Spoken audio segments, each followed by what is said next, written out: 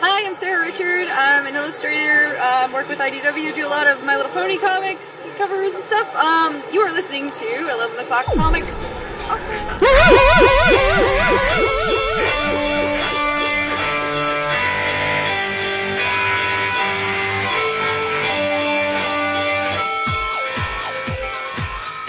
Damn.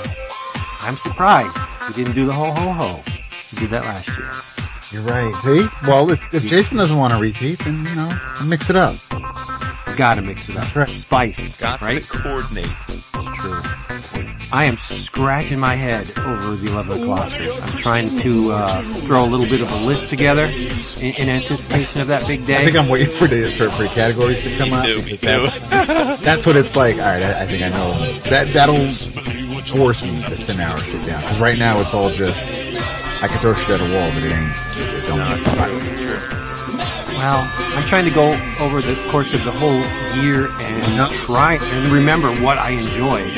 And I said to myself, didn't I say it last January? I'm going to start a Evernote note that I'm going to just put in when I like it. And there's about 3 things. Yeah, because it was all from that episode, that one same episode where you Best laid plans. So I say the same thing every time. Like, as we do the show, I'll just make little notes about the things that we really enjoyed.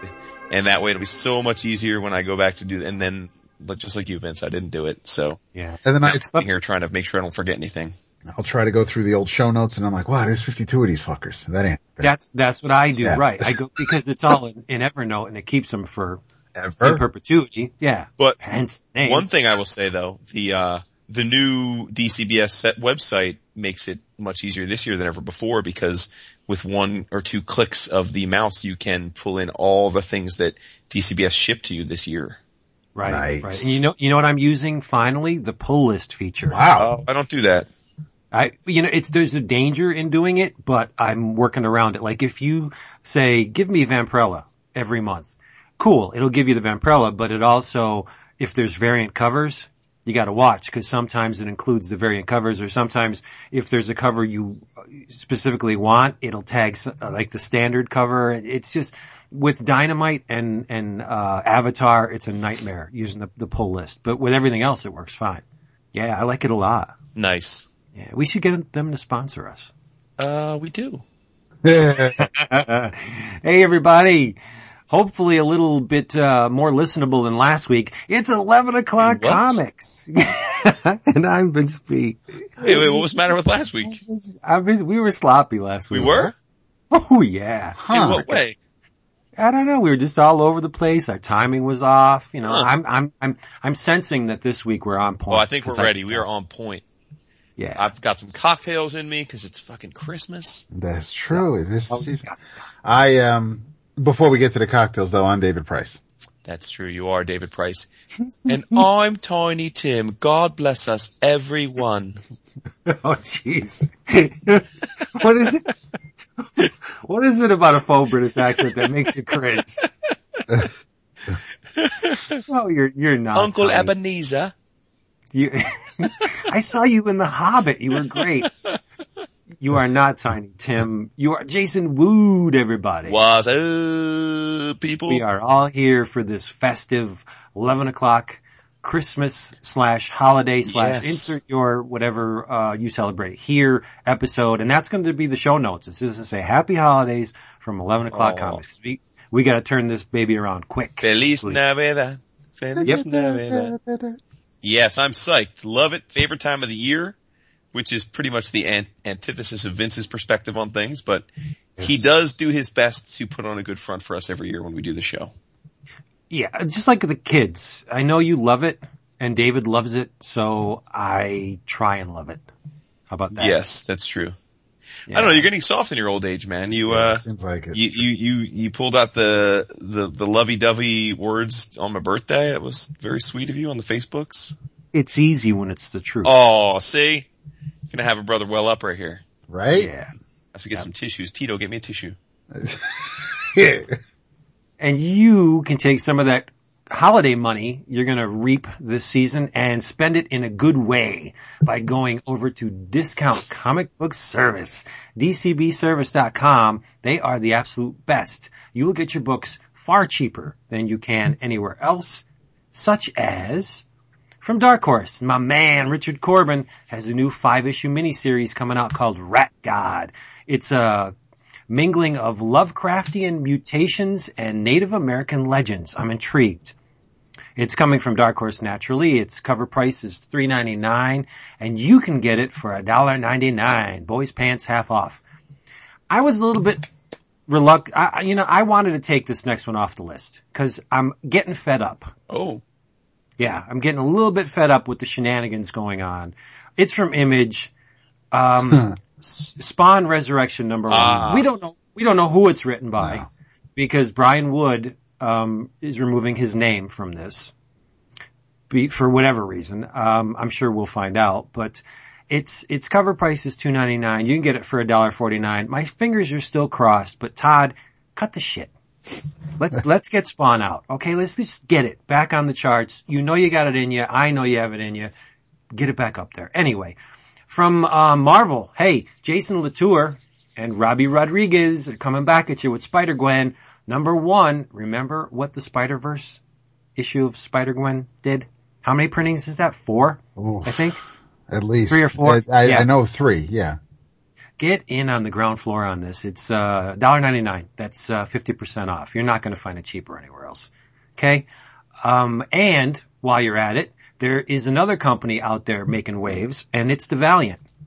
Because they have a book of the same name called The Valiant, and it has Bloodshot, Geomancer, Eternal Warrior, Archer and Armstrong, all of the big movers and shakers in the Valiant universe, written by Jeff Lemire, wow, Matt Kindt, OMG, and it's drawn by Paulo Rivera. It is a thing of beauty. It really is.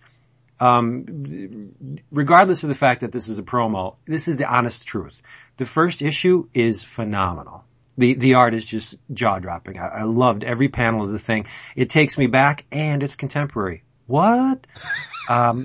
Nice use of what? Yes. What? And while you're at it, the Valiant First Look is still out there in the internets. You can get it at, wow, look what I did.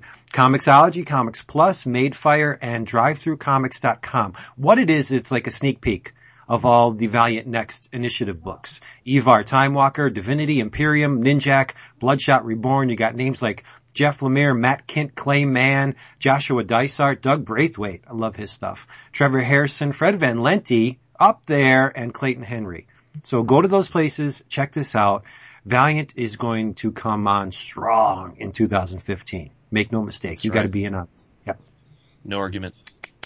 Cool. Nicely done, sir. Thank you. Well done. Merry Christmas, Happy Hanukkah, Merry/Happy/Festive Kwanzaa to Love all it. of those out there that may be celebrating that.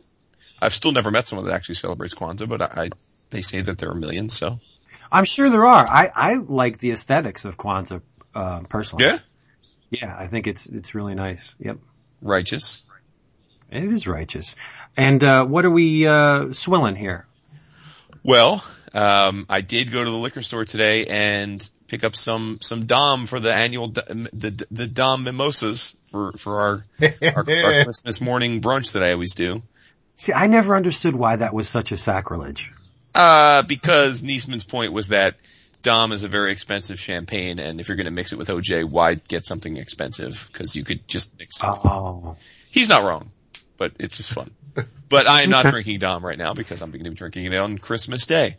So but since I was at the liquor store, I went and shopped for some micro brews, some craft beers as they're called these days. And so I picked up a sixer of River Horse Lager. And you guys know River Horse is another name for a hippopotamus. So the logo is this cartoon hippopotamus. And I've never had it before. It's 5% alcohol. It's brewed by River Horse Brewing Company in Ewing, New Jersey. Shout out to I once lived in Ewing back in the day when I was a kid. So it's a Jersey beer, and it's quite good. It's very hoppy. Very, very hoppy, which is always iffy for me. Sometimes I'm grooving on it, sometimes I'm not. But I must be in the mood, so I give it 2 thumbs up. So you East Coasters, if you find a craft beer section that has River Horse in it, give the lager a try. Wow. I'm all about the hops. That's my favorite. It sounds like tonight would have been a good night to catch up on some Elephant Men with that lead in. Look at you. Wow. Continuity. But alas. I love it when he gets creative like that. I know, it's rare, so we gotta win. Usually happens at the beginning of an episode and then, you know. Oh yeah, Peter's out real quick. That's your present. Right there. That's it, baby. It's funny you mentioned the liquor store. But I was in a liquor store yesterday. Stop. Yes. And I saw I was willing, if I had my credit card with me, I would have bought it in a second. Wait, time out. Let's roll back. I was in a store. If I had my credit card with me, did you decide to not bring a wallet with you to this? Number one, he only had room for his tampon. I never ever carry a wallet. Never. That can be safe. Because why? He doesn't. I'm a kept man. Why do I need a wallet? Right. And unfortunately, she wasn't with me when I was in this liquor store. So how would you buy something then? Well, I was with other people who had to buy something. Oh, I see. Right. But anyway, I never ever, had the notion to buy tequila, but the decanter that the tequila came in was a skull and it was all painted up Day of the Dead style. Yeah. And I would have left there with that tequila if I had my wallet.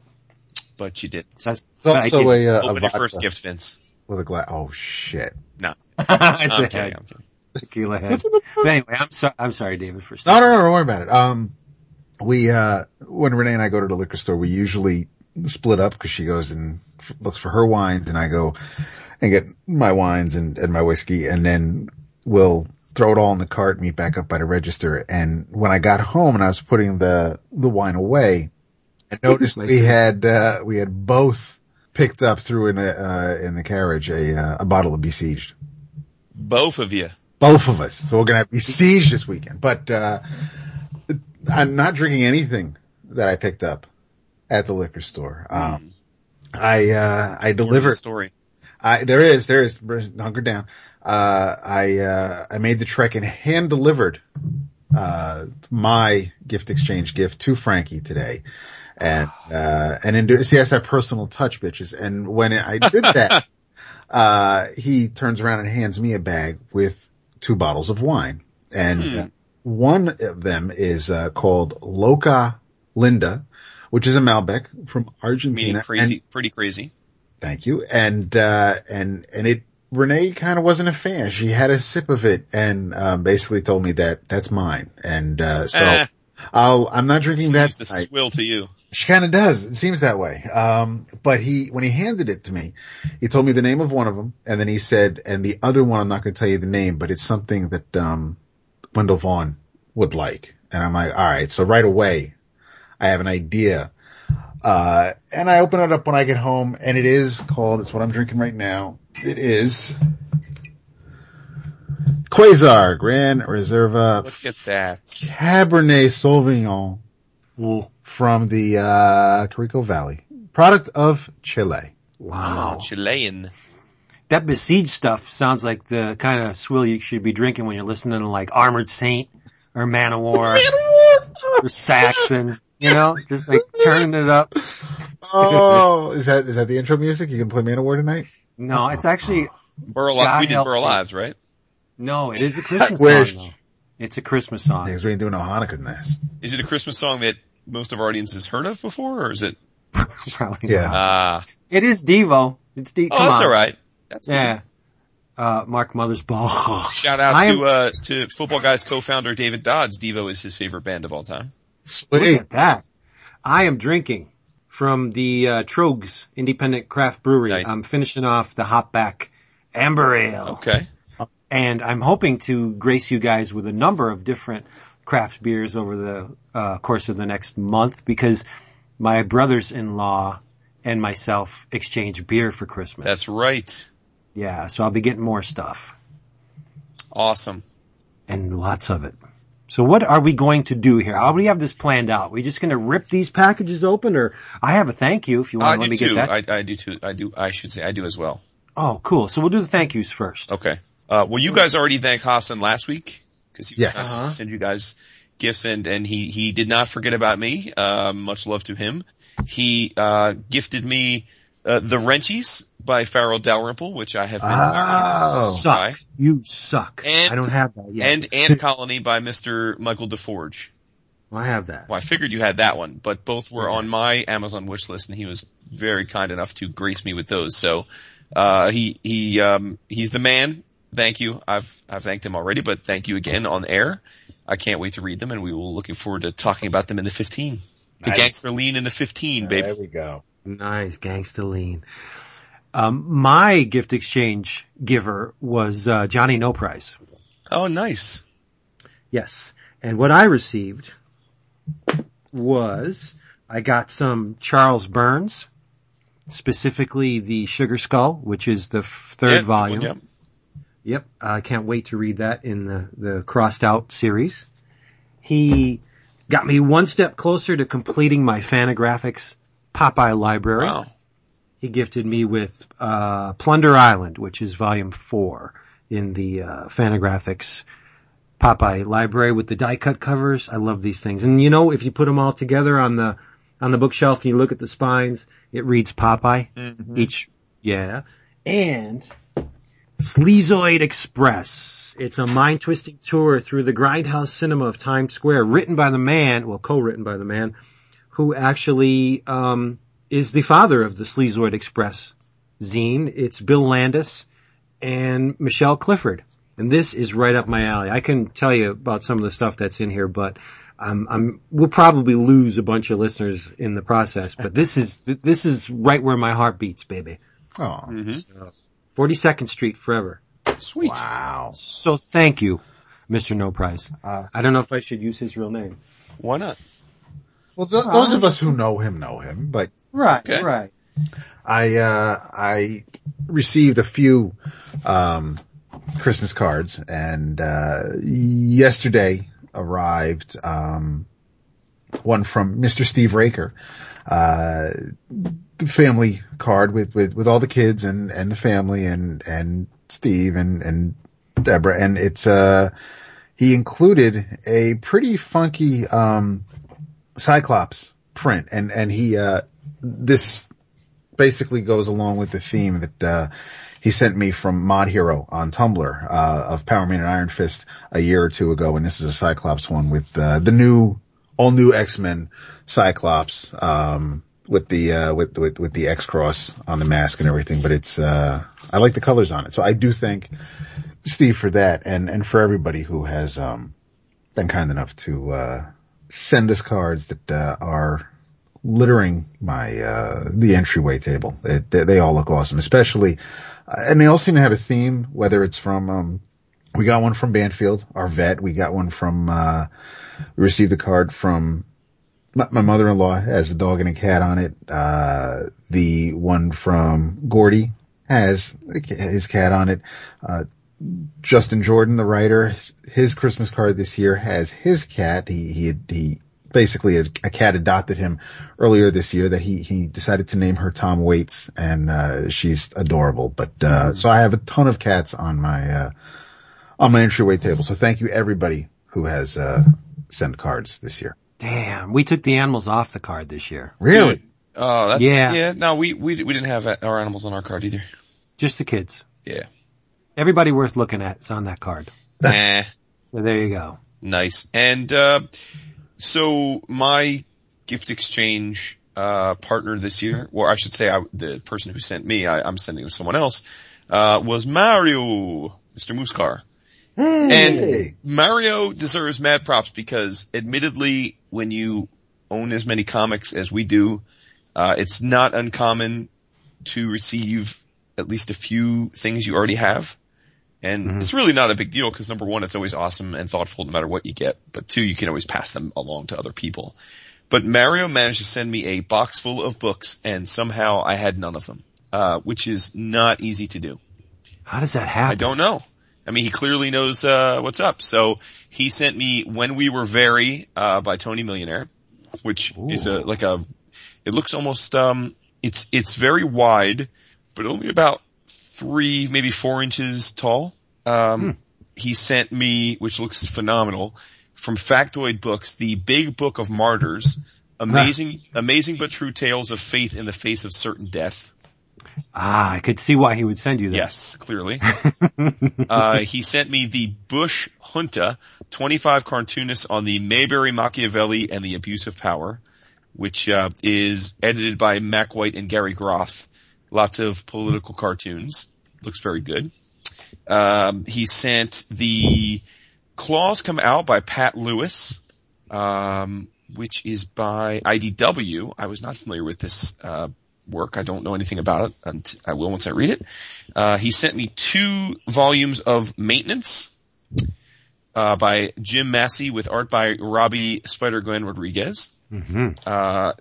He sent the Mac Tin Tack, which is a dystopic allegory of modern life told through a unique combination of myth and hard-edged realism. And it's got a mature content warning by Marc Tessier and Stéphane Olivier. And last but not least, a book called White Like She by Mr. Bob Fingerman. Oh, nice. So yeah, man, thanks very much, Mario. Can't wait to try all this stuff out. Appreciate it. Look at him. Yeah. You're ringing the bells on a bunch of them. Yeah, the big book stuff is always, I have, I think I have one on Grimm's Fairy Tales and, cause that was Paradox Press, right? The big books? Yeah. Yeah, I'm pretty sure, yeah. Imprint of DC, or at least yeah, it used Paradox to be. Press. Yeah, Paradox okay. Press. Yeah, they had a bunch of those big books back then, but, I think I have about 3 of them. They're always a good read. There's a lot of great artists in those books. Lots. Absolutely. see, I didn't open up my thing from Pat, man. Now you're making me all feel like I should get on that. Well, Alright, so you guys keep talking. I'm gonna mute so I can open the box. all right. What's in Now the he box? Now he mutes. That's What's funny. in the box? That's funny. You know what? Just for that I ain't. Oh, No. snap. It's Pat's That's loss. it. You're gonna hear it. That's it. See, I'm opening. That's his, keychain blade. My keychain! That's funny. Oh, maybe I don't even need the blade. Phoebus. Right? Love it. I think you should have. That's alright. We can talk Christmas. Yeah, you guys all set? The kids all set, started- geared up? I started cleaning today. Nice. Scrubbing grout on my hands and knees. Nice. I love it. I love to clean. I know you do. You don't get it, but No, look, I love a clean house and I'm not averse to cleaning. I don't know that I ever love it. I love a clean house though, so I never mind cleaning because I always like the outcome. But I can't say that I'm thrilled in the process of cleaning. yeah, I really enjoy it. I don't know why. I always have. Give me a vacuum cleaner or a mop and I'm happy. Such is my lot in life. Maybe I was a toxic Avenger in another life. You kind of were the Toxic Avenger based on your history at BK and then the subsequent effect those chemicals had on you. It's true. Wow, it's a big box. And he's not even talking. Box in your room. Because he's on mute, man. Oh, You ain't on shit. What it is. Alright, he sent oh, this thing's awesome. Bubble wrap makes for great radio. It absolutely is bubble wrap. He sent me a funky looking, this is, Jose Luis Garcia Lopez. He sent me a little, One True Green Lantern, pin. And that is going on the wall. He sent me it is a pot. It is awesome. It is he knew I needed shit for the kitchen. So I now have a new pot. And there are a bunch of little things in here. So I'm just going to keep opening as we go. So I'll chime in. Now you have, I'm not opening everything up right now. So we're going to go to, cause there's a shitload of bubble wrap in here, which is awesome. So like Jason said, that makes for awesome radio. So I'm going to pause that and, open things as we go. So Okay. however you want to play this out. now you have a pot to piss in. That's what I was going to say. Oh, look. But it's a little too late The now. funniest stuff. I gotta say, you can keep opening, David. I want to just reiterate something Jason said a couple episodes ago. I think it was one of his In Your Travels, Okay. where you were singing the praises of Sabrina. Yes, sir. Yes, I was gonna wait, and I'll get the trade. And this past Wednesday, I was at the shop, and I only had 2 books, and I'm like, man, I can't leave here with just 2 books. So I got the Rosemary's Baby cover of Sabrina, written by Roberto Aguirre-Sacasa and art by Robert Hack. Mm-hmm. I thought it was amazing. Wasn't it? It felt like it was 3 times the size of a regular issue. I'm telling you what. So text heavy, and not to its detriment though. There's just a lot of story going on here, a lot of dialogue. I thought it was pretty amazing, and in a lot of ways, I think it's better written than Afterlife with Archie. Well, I'll say this, Archie's got something special going on. We're not the only ones to sing their praises, but I think it's well deserved. I don't see Archie winning my best publisher, because ultimately it would be for maybe 6 or 7 issues on the year that I'd be basing that on. But right. I do think they deserve a strong honorable mention just because of the quality and prominence with which they've brought the Archie franchise back into the comics fold. It's pretty impressive. I love that it's not Riverdale. Right. But Betty and Veronica are in it, but they are not the Betty and Veronica we know. And when you think about the Spellmans and Sabrina, that damn television show always bubbles to the surface, and this is anything but that. Sure. Well, that was a Nickelodeon type of... Right, but there was never, I don't remember ever coming across, wrongdoings in the whole Sabrina history. Mm-hmm. Like her father's not a nice person. Mm-hmm. And there are things that let's just say appear at the end of this issue that are like truly horrifying. Like well, I don't want to ruin it, but there's suggested nudity in an Archie book. What? The art I think is fantastic. It's amazingly well done. I agree, yeah. I love Francesco Francavilla, but I think this is a really nice compliment to his style. It's not Dan DeCarlo. Let's just leave it at that. It's not slick at all. Mm-hmm. It's very gritty. There's a lot that's left to the imagination. The creatures are really horrifying. There's one section where there's this girl that's picking on Sabrina, so one of the aunts takes it upon herself to scare the shit out of her, and she does so with a gigantic spider, and the spider's amazing. No, it's really good. $3.99 cover price. You get the first appearance of Sabrina, which is not what she came to be. It's very different, but it's just great stuff. So check that out, because Jason was right, as usual. Of course he is. And you should follow him on Facebook, Vince, because he posts pretty cool art. Like there's this Lucha superhero Machismo that he did. There's a play on Mandingo and Mars Attacks called Mars Dingo. Oh, nice. It's pretty cool. He does some pretty neat pulpy stuff. I will follow him, but the cover reminds me a lot of Jan Duursema's style. Okay. Oh, very cool. A lot. Okay. And there's a little Val Merrick in it too, which is not a bad for sure. thing. Yeah, not a bad thing. Mm-hmm. Cool. Yeah, glad liked it a lot. Concur. So I'm going to be buying that in single issues. I wasn't quick enough to get the die cut cover, but that's okay. I don't usually care about stuff like that because they reproduce the inset image in the die cut in this issue anyway. So it's just like I'm getting it without buying 2 copies. Yes. So yay. There's a little bit of fun for everybody in this box. Aside from the nice stock pot, I got some silicone utensils, which is what I desperately needed. I have some ornaments for next year's Hanukkah bush. We have a cutaway of the bridge from the Enterprise with Kirk and Spock and Sulu. I'll post pictures. It's pretty funky. There is an ornament? It's an ornament, yeah.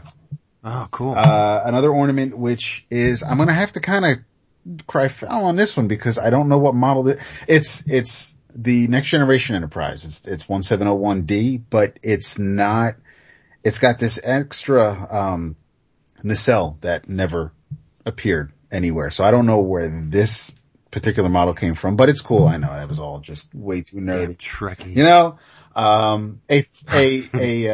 A Next Generation phaser, which Renee's going to have fun with because it's a laser pointer, and we've been looking for a new one to mess with the cats. He wanted to throw in some art, and he did. There is a pretty kick-ass Epi Thatcher.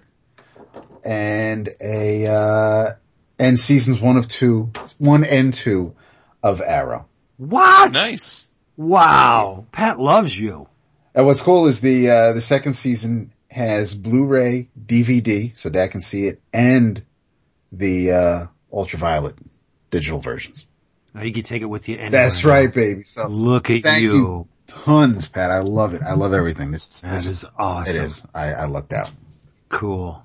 Now let's get to the opening of the packages.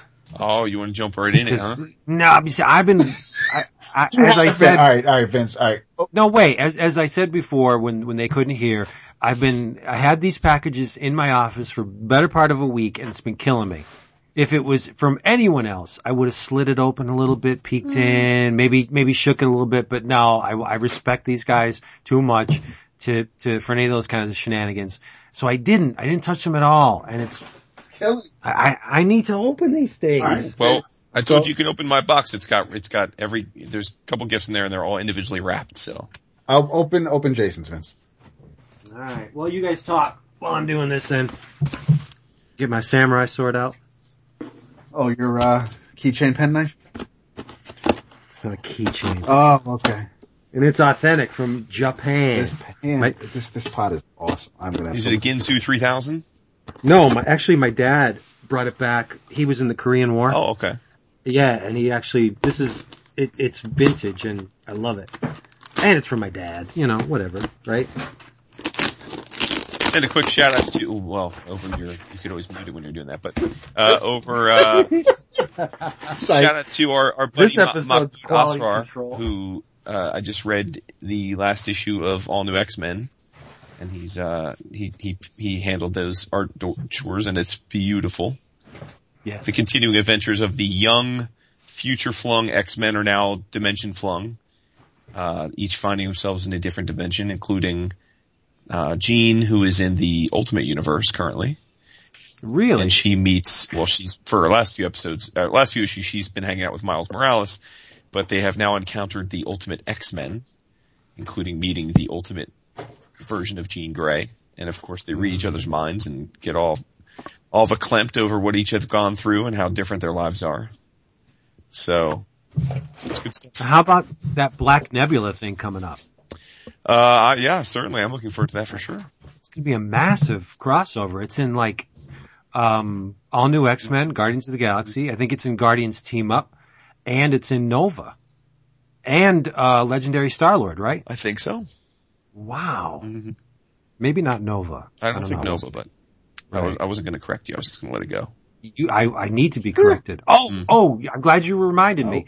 Our buddy Gordy Adams, called me out last week. The, Richard Corbin story that appears in the Vampirella Archives Volume 8 is not the only place you can get that. That was also printed in the Warren Presents Richard Corbin volume that was published by Dark Horse. But I know for a fact that there's a Richard Corbin story in that Vampirella Archives. I don't know what volume. I will research it for those who care. That has not been reprinted in the war on the Dark Horse side. So, but thank you, Gordy. I'm glad he called me out because I don't want any BS here. Well, we got it. And Bean was kind enough to share photos of an actual slipcase copy of that Kamiko / Grendel collection you mentioned from Amazing Heroes. Right. But the novel never existed. And of course the movie doesn't exist. Right. Okay. So now we're all on the same page. Let's open something. Have at it. You're jumping. So what do you want me to do? You're on the floor. You have the floor. They're numbered. I'll open one. Open number one. They're numbered. I see that. Yes. Number one. Feels like a book. I love it. It is a book. Woohoo! Sheer filth, ladies and gentlemen. Every issue of the legendary cult fanzine remixed and remastered with previously unseen material. Bizarre cinema, weird literature, strange music, and extreme art. Who was this book made for? You. Vince. That's right. Published by Fab Press. Oh, and it's laid out in faux typewriter font.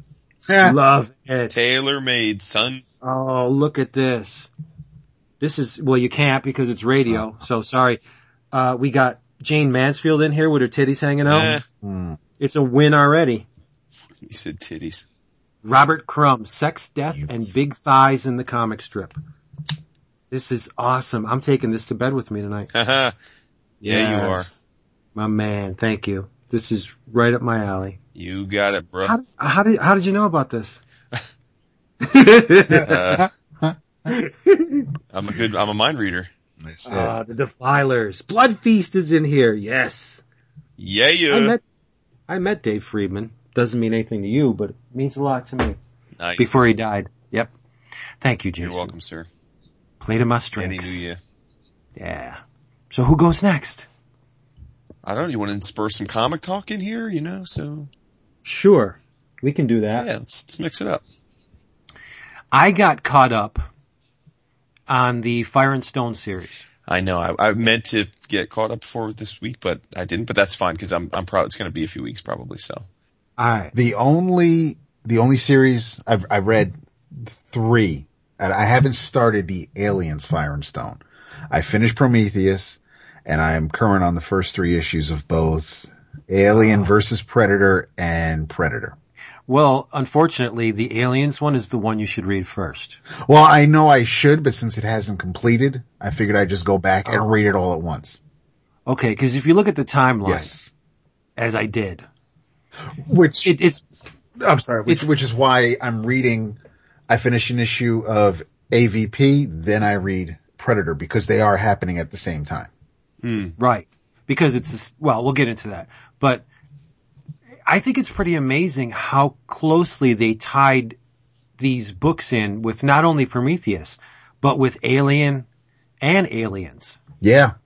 Because, going by the timeline, you have 2090. That's when the probe was destroyed on LV-223. Where LV-223 is where all the action happens in these books. And then in 2093, if you've seen the Prometheus movie, that's when Elizabeth Shaw and company land on LV-223, and you know what happens if you've seen the movie. Then the first miniseries in this Fire and Stone thing, the Aliens, that happens in 2179. But it doesn't start on LV-223. It starts on LV-426, which is the location of what? Well, it's the very same moon where the Nostromo encountered the alien eggs in Alien. And it's also the site of Hadley's Hope, the terraforming colony, which is seen in the Alien sequel. And that's where this miniseries starts. It starts in Hadley's Hope. The aliens make life miserable for the people there. They manage to get off planet, but where do they go? LV-223. Because they're in this Calpamos, system, actually Zeta Reticuli, but the Calpamos planetoid has 3 moons, 2 of which, so we're on LV-223, and this is where they tie it into Prometheus. One of the survivors, Derek Russell, finds one of the, remember in Prometheus when the guy threw the pups in the air and they scanned the entire interior of the engineer ship? Well, he finds one of those pups. And uses it he taps into it and he can see some of the events from Prometheus. Like when the guy throws it up in the air, he says, Prometheus, we are mapping. Well, the pup in this Aliens Fire and Stone says the same thing. And he also finds the notes about the black goo and everything that went on. And there's one thing in this miniseries that really, at first I was like, oh, hell no. But in retrospect, I think it's a really neat conceptual trigger for new stuff. Because one of the survivors is, the aliens find their camp and the xenomorphs are going at them, and one guy goes into the water with the alien following him, and they're stabby and everything. They hit the ground, the bottom of this whatever, lake or whatever it was, and the black goo is there. And the black goo initiates some kind of reaction within these 2 entities where the alien fuses with the human.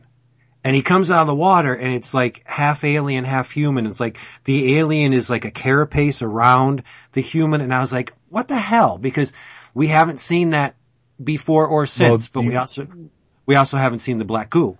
And right? when you get to the Olivetti drawn Predator mini, wait until you see something that morphs or merges, and I close my eyes and it still kind of freaks me out. Cause so the black goo is the catalyst. Yes. And that got me thinking like, okay, Ridley Scott, smart dude, introduces this substance into the Aliens universe that we've never seen before in how many movies? 4, 5, whatever. And it seemed like a bit of a retcon, but in hindsight, I think it was a good idea. Cause now we can have new stuff. They can use the black goo as a springboard to create new creatures and new possibilities. But the winner, I mean, Aliens Fire and Stone, written by Chris Roberson, art by Patrick Reynolds, Dave Stewart did the color art. It's a good little miniseries, but it's just a waypoint to get to the meat, I think. Right. And the meat is Prometheus. By far. I've read all of Aliens. I read all of Prometheus, and I think issues 1 of Aliens vs. Predator and Predator. And so far, Prometheus is by far the best. Absolutely. book. I mean, as much as I like Mooneyham's art in Aliens vs. Predator, and like you said last week, it's Buscema merged meshed with Klaus, and it's got some shaking in there. It's a good looking. It's the most comic booky looking of what I've seen so far from the Fire and Stone series. But yes, Prometheus visually, it's stunning. It's it's great on its own because it is the way it ends. It's just like any other Aliens movie. That's just. You're right. You're exactly right. Yeah. But the gist of the Prometheus thing is, all right, we had all this stuff happen on LV-223 with Elizabeth Shaw in the Prometheus movie. And now we have Angela Foster, commander. She's taking another ship to LV-223. This is almost it happens in 2219, so it's almost 100 and whatever, do the math, years after the fact. Mm-hmm. She tells her crew that they're on a salvage mission. But in reality, she's heading there seeking the answers to everything that befell that failed Weyland-Yutani mission from the Prometheus film. She knows about the engineers. She knows about the possible links to mankind's origins. So like they touch down and eventually they find the Black Ooze and the mission astrobiologist has cancer. This guy's name's Francis Lane. He's dying of cancer. So what does he do? He says, oh wait, the readings on this black goo is off the charts. Like I could possibly use this. This could be my cure. So he takes an artificial human named Eldon. Hello. And he injects Eldon with the black goo and it doesn't end well at all. So, but the thing that got me, David, is being that you've read, Predator and Aliens vs. Predator. One of the characters from this Prometheus miniseries called Galgo Helder, he's the chief security officer. Yeah. He's in everything that comes after. Yes. And I'm thinking, what sense does it make to pattern 2.5 miniseries around an asshole? Mm-hmm. I mean, the guy is a total tool. Says the Eric O'Grady fan. But the thing is, but never forget. It's always been how. Yes, it's Skippy. It's not like he's narrating it or he's front and center. I mean, yes, he is. The camera's kind of following him, but, he's front and center in Alien vs. Predator, right? He's, I don't want to give anything away. Okay. It works because I could see why, after you said that, because as I was reading it and you says, this guy and he shows up and why are you making a bunch of books around it? It plays out. It's not as, you don't keep sucking your teeth as you read the following issues. There's a payoff, or at least it looks like you're going to get a payoff. It works. Right. It works. But then I was thinking, well, the crew of the Nostromo weren't the best people in the world either. That's true. So it jives with the Aliens universe. And I mean, he's not that offensive. It's just that he likes making with the one-liners. He's kind of misogynistic to the female. Selfish, and he'll sacrifice his best friend to save his skin, and it's right. But like you said, when you look back at the other movies, you really gotta have you have to have a certain personality. You have to be of a certain mindset in order to go to sleep for dozens of years, to go to the other side of the galaxy. I mean, these aren't, in general, I mean, aside from Ripley, there weren't too many people who you felt sorry for when they got theirs in any of the movies. And, right. It's, so that just seems to be the kind of personality they go after. It's like, oh, okay, so you're a dick, you're perfect to go in space for a long time and then eventually wake up. So it's kind of like it's a prison almost, like you're going out into space and you're humanity's dregs and we don't want you on Earth. So good luck. Right. But all in all, I think the Fire and Stone miniseries are a really, really good, tie-in to the Aliens and Prometheus universes. I think they're doing a fantastic job with these things. Nice. Yeah, I would, if you saw the movie and if you enjoy the movies, I'm not talking about if you tried to dissect them and let everybody know what didn't work, but if you enjoyed the movie, I think especially the Prometheus Fire and Stone book, I think that would make a great, I mean, if you want to get into the whole, I have a friend who likes sci-fi, what comics should he read? I just think that it works. They do work well together. I would definitely recommend when I look for licensed products or something, I would definitely throw this at somebody. And they're going to do a hardcover with all the miniseries in them. They have to. I hope they do it in the order that they should be read in instead of just right.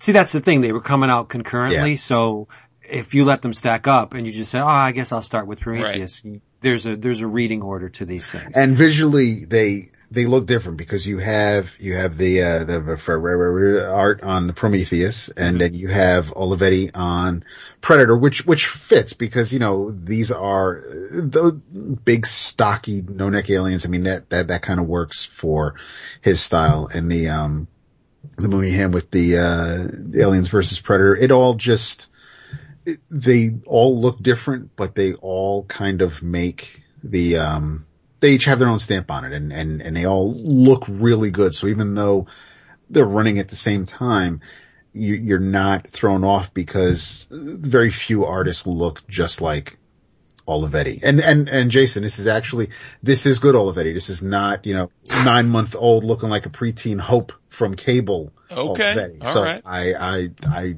I will say that this is good aerial art. I was happy to see this. Yeah, he did a good job. He did. And I've seen the Prometheus film about 11 times now. No, I'm not kidding. I every chance I get, I watch Prometheus trying to make sense of it. Dude. And I finally come to the conclusion that the movie does make sense. It does. There is a logic to the movie in regard to the Aliens universe. It's there. But I think the way he presented it, didn't do him any service. Let's just put it that way. Yeah. Okay. But I think it's a beautiful film. I would call it a great film. Visually, it's a great film. As far as the narrative goes, there's a couple things left that are to be desired, but I still think it's a really good, bordering on great film. I would like to see a director's cut or just something where if he had an idea, I want to see that played out. I don't need the heavy-handed or the edits or hey, we need to make sure that some dude blows up or explodes and runs around on fire. I like it. I'll watch it, but it's, it is my dream to hear Charlize tell me my quarters, 10 minutes. That's my dream. That is my dream. What would be your next gift? I'd be there in 5. That's good. What do you want me to do? Which one, number 2? Oh, I was kidding. I mean, it's not actually Charlize, but just for the record, I don't want you to be all disappointed and shit. I would never give that back. It would be all busted up when he got it. And you know it smells good too. Oh yes. And it's clean. Fresh. And clean. Unless it's Charlie's from Monster. Oh, I'd even do that. Yeah, you would. Because You would. That wasn't makeup, bro. All right, somebody else open She's something. a vision. David. No, she's a vision. Oh, yes. She Yes, she is. Oh, Yes, absolutely. stunning. David, I want you to open mine right now. Whoa. He did this last year. That's See? fighting. He's all like, fuck it. I'm selfish. All right. Let me move Jason's because Vince's was going to crush it if I put Vince's on top. Oh damn. That's what she said. Uh-huh. You know? And I will tell you my reasoning for getting this for you after you open it. And you can relay this to your wife. Sharpen this knife. Oh, you son of a bitch.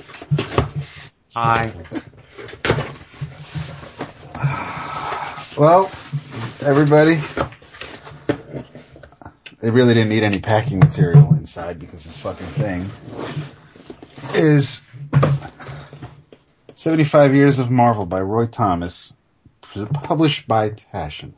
Yes. Nice. And last week when I said I would tell, I already It's had not my a fucking response. handle? Yes. When I don't tiptoe over the line, I leap over it. So I know you have the no paper rule installed, but I figured 75 years of Marvel Comics, that's your company. This book is a showpiece. And you wouldn't buy it for yourself. Agreed. So I could not stand by and let you waltz to the grave not owning a copy. I fully endorse the logic that you're... 75 years of Marvel. Because you never would have bought it, and I wanted you to have Oh, it. thanks, brother. I love you. This is awesome. Yeah. Oh, all right, I'm gonna spend That's a some time. good look. It's a good look right there. Isn't that a great book? Yeah, well done. Yes. And you could tell Renee I did it because I love it. I will. And she'll know. Hey. Hey, girl. I love you, girl. All right. So, Jason, or David, why don't you tell Jason open something? Okay. Jason, open up your present from Vince. There's two of them. Okay. Is there any particular order, Vince? I got an Amazon box and a box that you sent me. Why don't you open up the box? No, yeah, I don't really care. Open up the box I sent you. Okay. All right. Looks like it's from the Big Bad Toy Store, or at least the box was from. I don't know if this is a reused box. No, it's from, you know what? I'm so stupid. I didn't even take out the invoice. I just put a different label on it. Why didn't you just mail it to me then? Because I told you why last week, because I wanted to make sure that I had something to mail to get my gift exchange. Oh, I box see. out. I see. Gotcha. Okay. All right. BBTS, baby.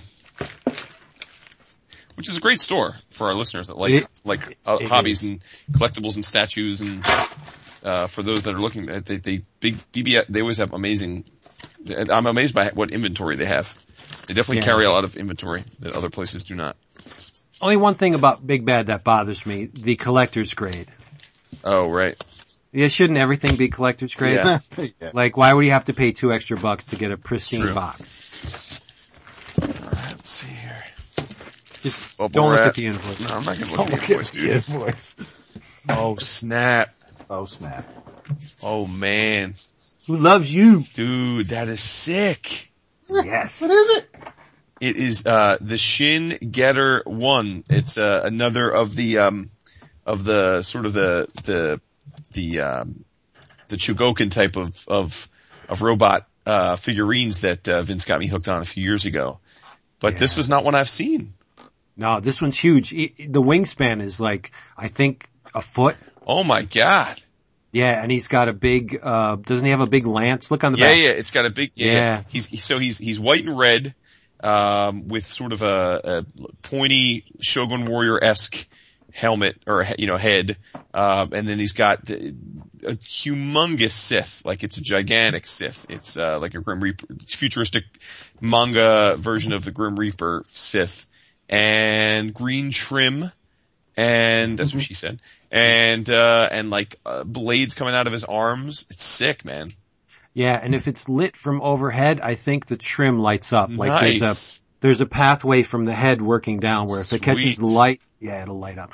I have to admit, I was a little bit selfish. That's one of my favorite designs. It's awesome. So I wasn't exact.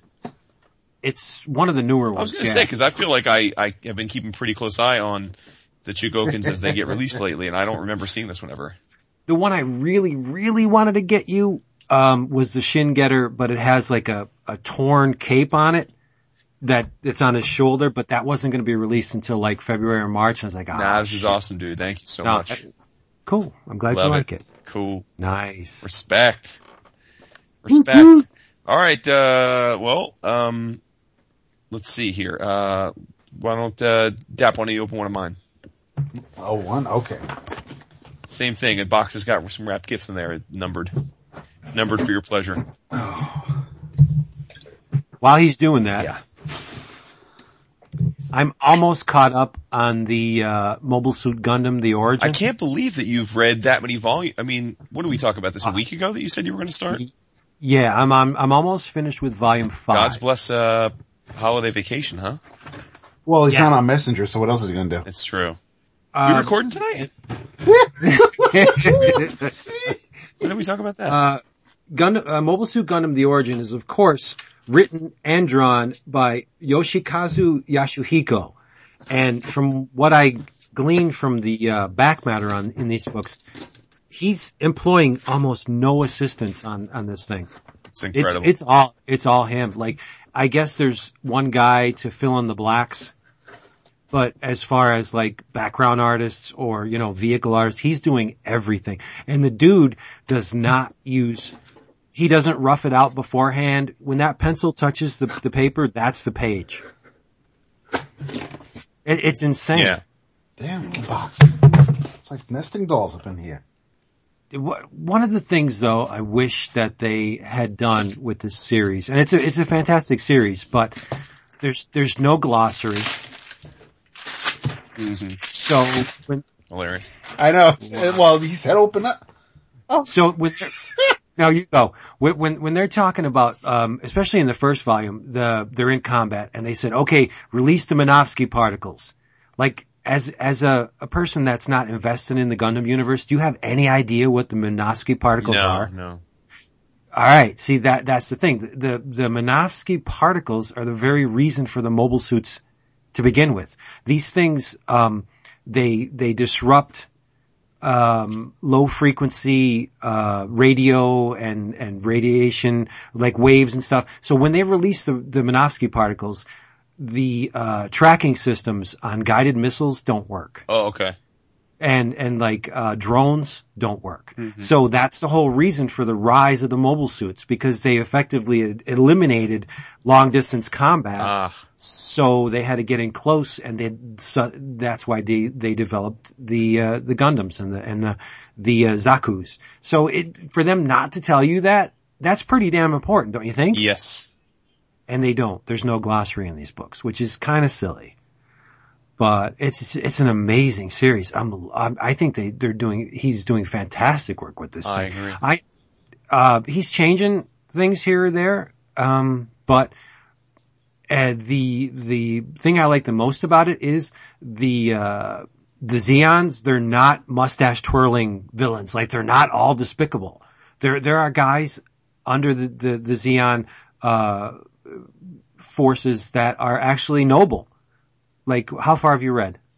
Oh, I volume 3, I think. Did you encounter Ramba Ral yet? You have to remind me who that is. It's been months. I mean, it's been a long time since that volume 3 came out. Ramba Ral is one of the Zeon guys that the Lady Harmon is always with him, and he actually got into the White Base, but the operation got. Well, I don't want to tell you, because if you didn't read it, then it's. But to my point, he's not bloodthirsty. He's not fighting just to crush the Federation forces. He's doing it because he thinks he's on the right side. Right. Okay. He thinks the causes for which they fight are just, and so but it's amazing. But Char is pretty much a dickhead. Yeah, for sure. He is, but he has reasons to be a dickhead, and in volume 5 you'll see. Like, I didn't understand why in volume 2 he did what he did to Garma. somebody who's supposedly fighting on the same side as him, and he leads him to his doom. But if you read volume 5, you'll see why he did that. So the quality, it sounds like, continues apace. It gets better. Oh, nice. Yeah, it gets I mean, the first volume was amazing, and it just keeps escalating from there. Mm-hmm. You get introduced to all of the ground floor, Xeon mobile suits, like the Zaku's in there, and then you get the Dom is in there, and then they introduce the whole, I guess it's paranormal, the whole thing around which the Gundam universe is built, and that's the new type. Mm-hmm. And when they introduce the new type, then it really takes off. Sweet. Yeah, it's amazing stuff. But for those listening, it is not cheap to read this series. No. No, the volumes retail for $29.95 a piece. Yep. And so far there have been 8 of them, and I think the projected length of the series is 23 volumes? It's a bunch, I know that. I just keep pre-ordering them. 23 or 26. There's a lot. Oof. And, but they're well worth the money. The color pages are just gorgeous. And they have that almost tacky, cover. Right. The same cover treatment that Marvel uses. Right, yeah, absolutely. I don't know what the technical term is for it, but I wish I knew the name of that paper because it's amazing. Mm-hmm. It just feels, you're comfortable when your fingers touch it. It's just like, it's like having your back scratched. Yeah. David, would you open? Dude, I never thought I would see, Batman or Beetlejuice on Blu-ray.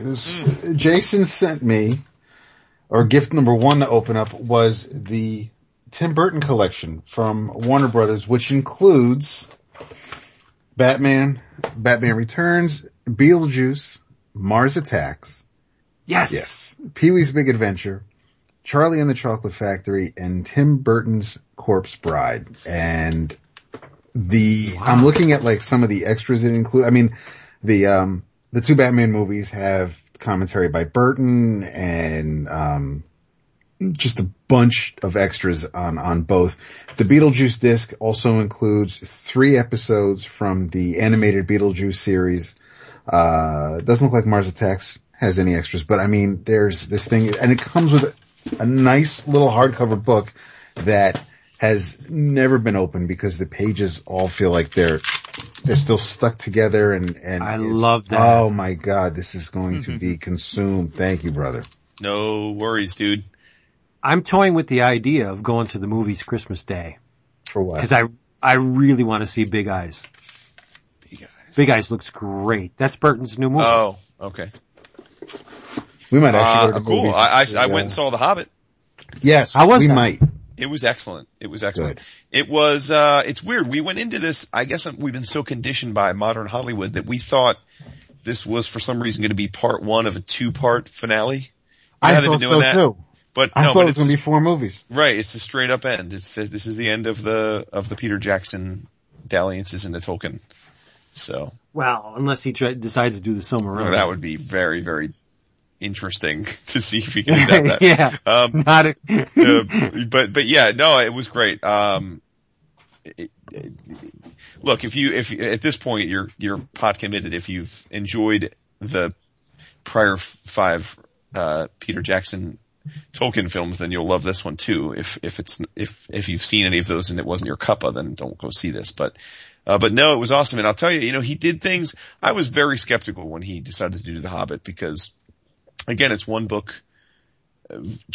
Making 3 movies out of 1 book seemed a daunting thing. He was going to have to shoehorn a lot of things into these movies that weren't in the original source material, unlike Lord of the Rings, where he had so much to work with that he still had to, even though it was 3 movies, truncate some of the stuff. But he pulled it off, man. I mean, look, some of the stuff he does, which makes sense in a Hollywood setting, is he treats these like prequels. He interjects a lot of the setup into during The Hobbit, he interjects a lot of the setup for Lord of the Rings, that wasn't in the original Hobbit, right? Like, for example, there's an interaction between, one of the elves and Legolas, and one of the elves tells Legolas to go to the north and seek out a man named Strider, right? Now that's essentially an Easter egg for those of us who have read and seen The Lord of the Rings, right? But there's all kinds of those little tidbits in there. And, this film takes you from where literally moments after the last one let off. So Smaug has been awakened. He's escaped. He's, come out of his slumber and attacks the village. That's how the movie starts. And it ends where the start of The Lord of the Rings is, which is an old Bilbo Baggins is sitting at his table and he hears a knock on the door and it's Gandalf coming to pay him a visit. So it's totally full circle. That's awesome. Yeah, it was great. And the old Bilbo is the same Bilbo from the original films. Which is how An Unexpected Journey starts off with Ian Holm at the table, getting ready to draw and we see Frodo. So yeah, no, I think it all, we watched the first one when HBO premiered it, and then we bought the extended version. And same thing with the sequel. We recently saw the full-on 3+ hour version of The Desolation of Smaug. And I really think we may, while we're off this coming week, we may make it to the theater to see the Five Armies, because I don't want to wait 6 months and we don't go to the movies too often. So Smaug is impressive as hell. Yes. It is an impressive bit of CGI for sure, to say the least. So that Weta Workshop, they're awesome. It's unreal. It really is. And Peter Jackson is half the man he used to be. Oh yeah, he lost a lot. But he's really thin now. I knew he was losing weight, but he's legit thin now. It's hard to believe. Good for him. Yeah. Live longer, make more movies. Live long and prosper. For real. Oh, Jonathan Frakes just begging, get the next Star Trek movie. Just begging for it. Kind of sad. Remember me? Waiting for Will Wheaton to throw himself in for a cat role.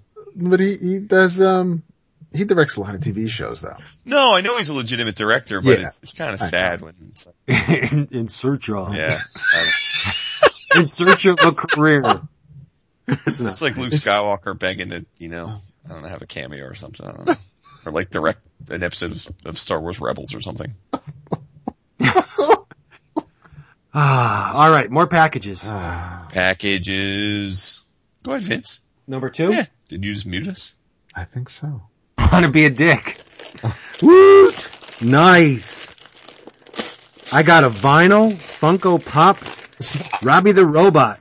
Woo, woo. That's awesome. Yes. Yeah. I now have 1, 2, 3, 4, 5, 6, 7, 8, 9. I have about 13 of them now. You don't have Robbie, do you? I do not. Nice. You had spoken highly of Robbie in one of our Facebook Messenger exchanges, back when you used Facebook Messenger. And he's not on vacation. But you were like me in that you buy yourself lots of things that you like. So I was worried that you might have immediately after that conversation ordered it. So. No, I do not. I do have the Lost in Space robot though. Oh, cool. Okay. Yes. So now he has a buddy. So Dap, you should open your number 2 then too. Oh, okay. There, when I came home, there was a package. Oh, and Dap, there's a package in there that's wrapped differently than yours, and that's for Renee. Oh, okay. Oh, all right. You know, this one with the bluer. Okay. Yeah, cool. That's for her. All right.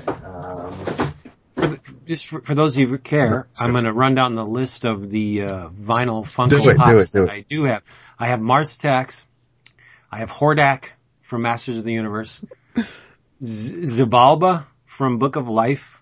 And the chick with the birthday cake on her head. The other one from Book of Life. I don't know what her name is because I haven't seen the movie yet. Robbie the Robot, add to it. I have Lost in Space Robot, Phantom of the Opera, the Metaluna Mutant from This Island Earth, Creature from the Black Lagoon, Frankenstein's Monster, and Mickey from the Sorcerer's Apprentice. That's the very first one I got with Dave. Yes, I remember that. The Metaluna Mutant was the one I originally was going to get you, and then thank goodness I went back and reread our conversation in the thread about it because that you made mention that you had ordered it already. So, you're the man. Oh shit! This ties into something Vince said earlier in the episode. I can add to my Funko Pop collection. This is a Pop Holidays. This is Buddy the Elf.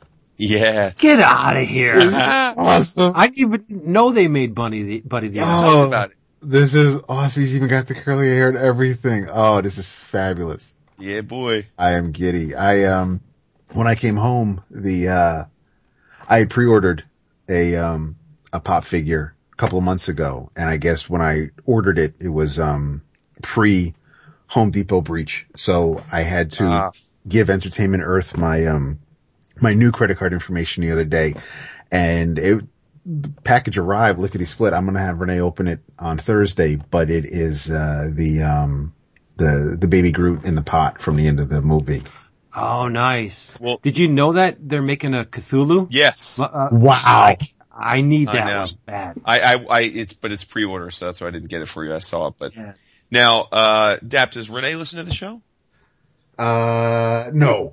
Okay, well then hers is it's a Funko Pop, Poison Ivy. Oh, sweet. That's awesome. Yeah. And you know why I ordered it? Because she's got the green skin. Nice. Look at you. Yeah. Thinking. Yep. Okay. Can't get the damn girl out of Gotham. Right? What is up with that? Yep. We all have our, Well, Jason, you need to open one. Okay. David, Open David's tell or him, open tell him, your other one. why don't you open David's? All right. It's a big one. Nice. It's from It's somewhat of, Felix. it is for Felix. Luckily, Felix reps a few guys, it's kind of a theme as far as it's a stretch, but it's somewhat of, when I decided to get you guys what I got you guys, in my head, I thought it was a nice connection. All right.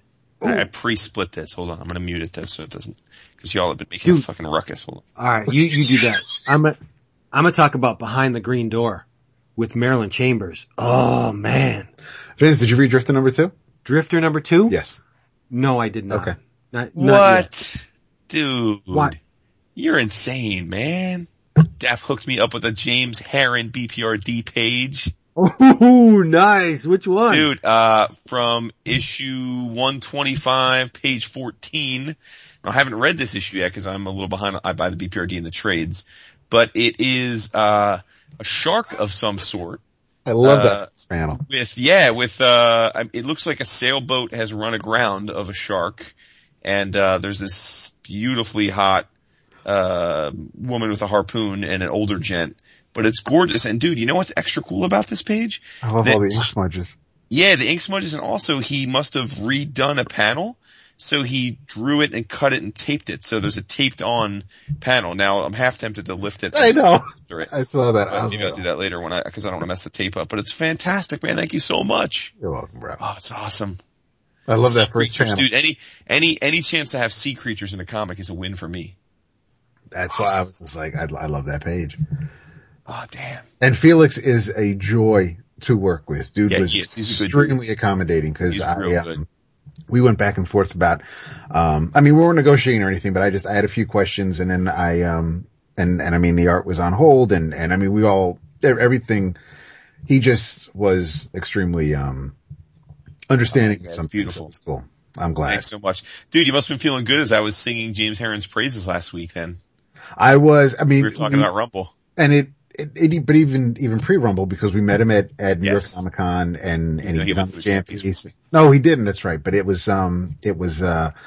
was just looking at his work, and then, we were talking about Rumble last week, but even before that, when I was looking at some of his other work, I was like, yeah, no, this dude's, now that I'm looking at this page, it reminds me of one of the things about him that I think is going to set him apart from the crowd on the long term, is that he is, one of those guys that can draw fantastic fantasy creatures and fantastical monsters and creatures, but also can draw beautiful women. Yes. There are some artists that you're like, oh, they can draw a beautiful woman. And there are other people that you think, oh, wow, they're so great at fantasy. Sometimes they don't intermix, but guys that can do both, I think have extra longevity for obvious reasons, because they can handle a lot of different stuff. And he is clearly able to do both very well. Yeah. It's a fetching woman on that page. Yeah. This page has some, I think it's got a little Eminem to it. I think, in the sense that it's a very clean line. It's a real clean line. That's what surprised me, because when we were reading Rumble, I'm like, wow, this is the same dude. Yeah, but to your point though, but then you could see this, but then he gets dirty with the smudges. He takes the ink and he smudges it to make the topology and stuff, which is cool. That's cool. You could just picture him just wetting his index finger, just going, Well, it reminded me of, whenever we see Mateo. I mean, the dude's fingers are exactly, dirty at a con. Yep. Oh god, remember that time Mateo had the, he had the bag full of ink, and he was like pulling all shit out of there. Literally everything was covered in black ink, and he was like, "I'll be with you in just a second." I'm like, "Dude, don't go near my page right now. You're gonna fuck my page up. Your hand's all inky. Fuck the page up. It's gonna be in space. Don't worry about it." Yeah, exactly. Oh, that's great, man. Love you, brother. Thank you so much. Problem, bro. Speaking of beautiful women, yes. I'm paging through this Sheer Filth book. Yes. There are a couple articles about Irving Klaw and Betty Page. There is a picture in here of Betty Page on one of the photo shoots getting her pubic hair trimmed. Dude, worth its money, worth its weight in gold. No, honest to God, Betty Page getting her pubic hair trimmed. Can you scan that in? So please. Hell no. Make my Facebook profile. Somehow that's going to find its way into my 2015 Facebook my year in That's it. Yes. Yeah. What is that all about? Yeah, they used photos, a little bit of they have an algorithm that pulls up the things that got the most comments and likes from your year, and kind of put together a little montage of what the data tells them was your most significant stuff of the year, is a little snapshot, a little walking through time. Oh, okay. Yeah. You can modify it though, which is cool, because in years past you couldn't, but this time you can kind of modify it, add stuff, delete stuff. It's neat. It's well done. I'll look into that. Yeah. If you ever go back to Facebook. Right. Well, yeah, in general. I was on the Facebooks today. We wouldn't know. I was. Well, I was. Yeah, when you asked, wait, we're recording. You're like, wait, we're recording? Dicks. Did you I'll be right back. Okay. Sorry, my dog is pacing. No, do it. So Do it. I'll be right back. Okay. All right. Well, you know what? While he's gone, I'm gonna open up another thing. You didn't say open up another thing. Why? Because why would you open something up when he's not there to hear your reaction? I didn't tell his dog to pace. Oh my god. I haven't opened up this thing yet because I don't want to rip the slipcase. The tash. Oh. I envy you almost, because I don't think I'm gonna be getting that for Christmas. Even though I basically grabbed her by the back of the head and pushed her face into it, I don't think she got it. Whatever. That's what happens when you expect stuff. You always get let down. Let that be a lesson to you. Do you have the DC one? Hell no. Oh, what the hell would I want that for? Because it was pre-New 52. Nah, I don't have the DC one either. They should do an Image one like that. Ooh, I'd be all over that. Well, it's a little early. What are you talking about? It hasn't been 75 years. No, but they should do like an Image 25. It's been 25. They try that with Image United? Stop. You gotta go down that road. You're already the one calling out Todd. Because I'm tired of it. Well, he's been playing around with. How do you think with the people who are waiting on Image United feel? And I'm thinking, like, if you were a retailer, as a diehard Spawn fan, I'm getting tired of it. But what about the retailers and the people who really don't give a shit about Todd Todd and Spawn? Like, there's no, I don't know, there's no dependability in this thing. Like, get it out, get it done. You know you can do it. And it's shrink wrapped inside the fucking slipcase. It's because it's a monster book. I think it's close to 900 pages. Jesus Christ. Oh my God. Thank you everybody for listening to us. Yes, really, thank you. Because, this is a different episode. We don't do this every week, obviously, because Christmas doesn't come every week. It comes once a year and we like to lay back and let it all hang out and just have a good time and open up our presents. So if you find this enjoyable, great, but we'll be back to business as usual next week. And be thankful it's not as long as it usually is, because only 3 of us are opening presents. Yes, and Christmas Eve is tomorrow. And there's much cleaning to do. Renee has been, she's been off all week, so between the refrigerator, she was working underneath the sink today.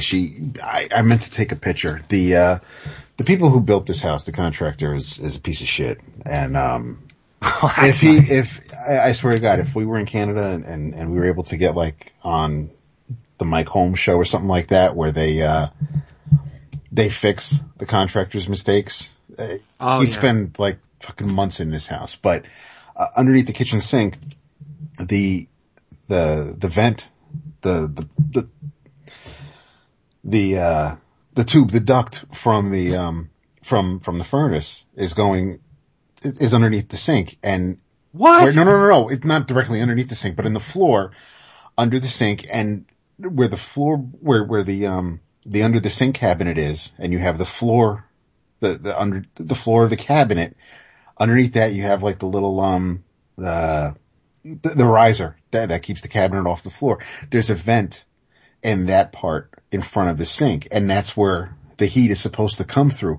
But where the grate for the vent is nowhere near the opening to the duct. So it's like, so the hot air would be just blowing up underneath the floorboard of the sink and maybe make its way out the grate, out the vent. So it would, hit your ankle while you're at the sink. But it's just like, it's all these little shortcuts and little shit work that this do, because the people who own the house were elderly. So he did the bare minimum for what he could charge with the taxes and everything. So, right. It is what it is. But yeah, so because it was like cheap corkboard under there and it got wet, Renee ripped it out and she put in, the extra flooring we had, the wood flooring. So she's making a new base of the cabinet and it looks amazing. Dude, she's all about that base. Without that base, no trouble. Shit, what? I did die. He came back. Hilarious. You were going to talk about it? Yeah, I was. The fuck? I was going to say he didn't wrap this one. He didn't meet the edges of both ends of the wrapping paper on this one thing, and I know exactly what it is. You might as well open it, you dick. I got a Buddy the Elf too. Yeah. Yes. Look at you. I didn't know you were naked. Hey, Sash. Oh, it's pretty awesome. It is, right? Yeah. Look at the hair. I couldn't get David a Buddy the Elf without you not getting you one. It's really nice. I've got him a narwhal. I'm gonna have to, bye Mr. Narwhal. I'm gonna have to put this up on a shelf higher than my other ones because if the kids see this, it's gone. Buddy the Elf on the shelf. That's awesome. Forever. David, you should open your third one too. Oh, okay.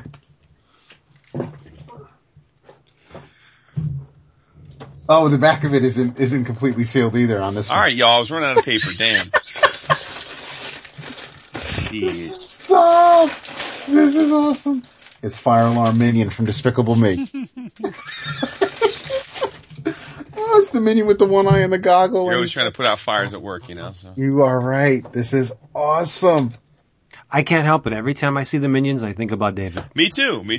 Yep. In fact, I would go so far to say I don't think I would have loved those movies if it wasn't for David. I think fondly of those films because of David. I don't think, like, absent that I would watch those films, rewatch them. I think it's true. Aww. There you go. That is awesome, bro. Minions and elves. Oh shit. Woo. He's all shitting. There's a hardcover in mine. Damn, you're just going all in, dude. He really is. No. Well, I had to move it out of the box. Now, you got 2 packages for me, right, Vince? Yes. Okay. But you know what? We haven't been showing David any love. No, well, I know. I just wanted to make sure that the other package got there too. That's because David didn't level up with the multiple items, so it's just, you get what you get. Did you guys know that there's a new Deathlock series? I didn't until you said today that you read the first 3 issues. Right? Yeah. And it's not the Deathlock from Agents of S.H.I.E.L.D., even though it's black dude. But visually it's more in line with the Deathlock from Agents of S.H.I.E.L.D. Yeah, it kinda is. He's got the leg and yes, and it could be a direction that they're going with in the S.H.I.E.L.D. And it's not Deathlocket from Avengers Undercover.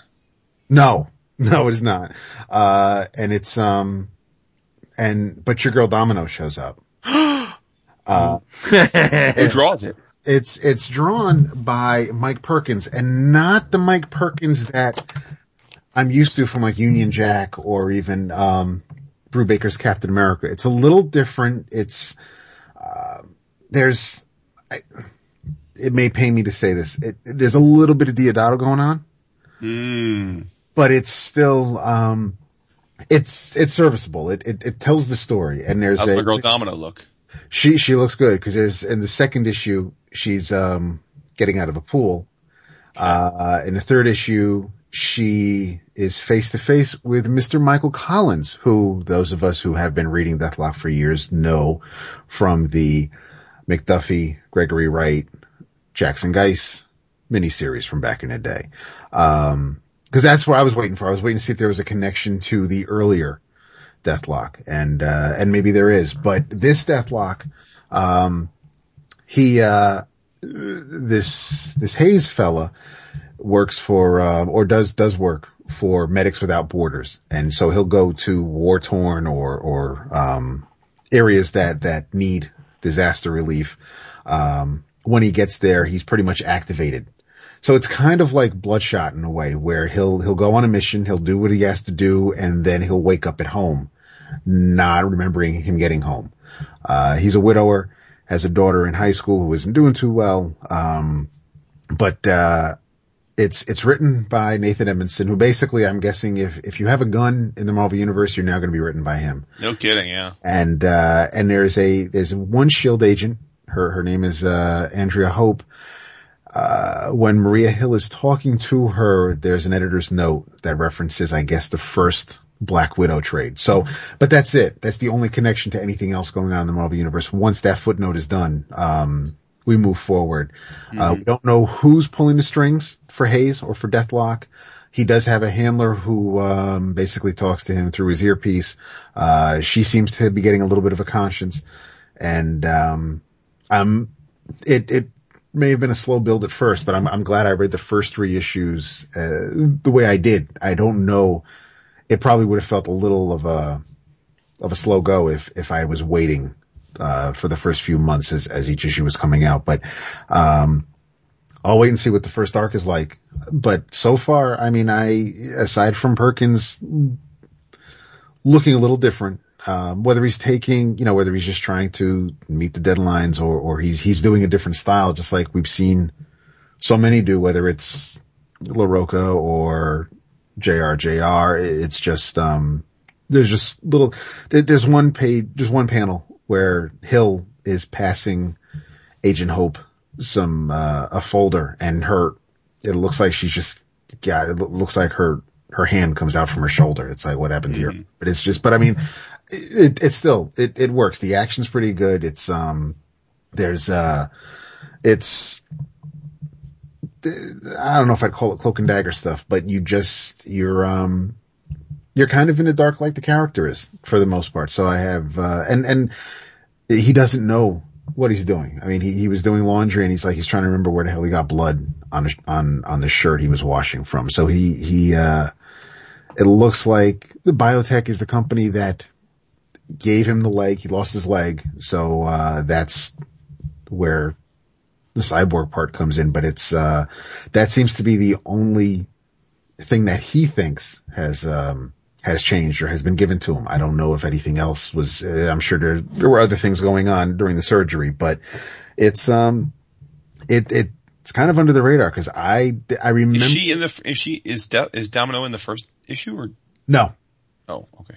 She's in the second, towards the end of the issue, and then she shows up again in the third. Oh, I see her. There she is. So, and then eventually I'm sure she's going to be face to face with Hayes, but, yeah, it's, and I don't know if things are getting a little sloppy because I know that, wasn't Domino in something else where the way I read things though, I mean, it could have been months ago and it doesn't even matter, but I thought Domino showed up somewhere else recently.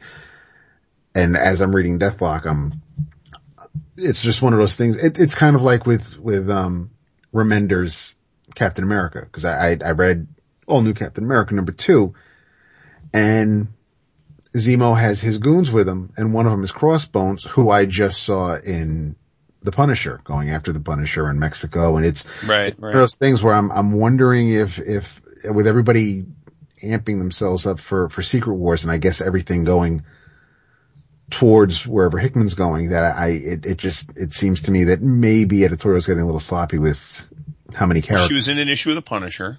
She was in Cable and X-Force. Pretty much through the whole thing. She's one of the members of X-Force and Cable and the X-Force. She was in a recent issue of Deadpool. But if you've read she's been in Cable and X-Force from the start, so. Right.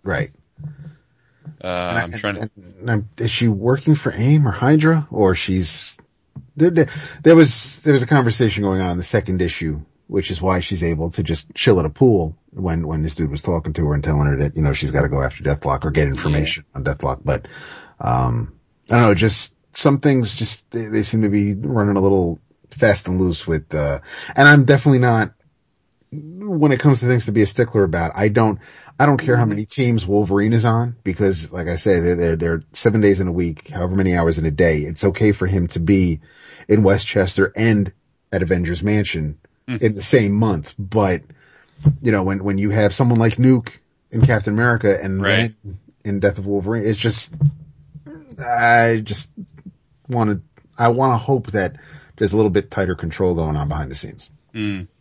Well, Wolverine's in Zero now, so he's on Zero teams now. This one. Yeah, well, that's true. He did now. He did. Nice. Somebody else needs to open something. Oh, I don't. Well, I guess I'll pull a Vince. Vince, open mine. Okay. So we can get mine out of the way, and now we can focus on the other stuff. All right. Let me pause. Let me mute this. You guys talk. Huh. So I reread, as I mentioned at the end of last episode, I reread Black Sad, the first hardcover that, is a Dark Horse Originals joint. And that was in anticipation of then reading A Silent Hell, which came out a few years ago, and then, Amarillo, which is the book that came out this year.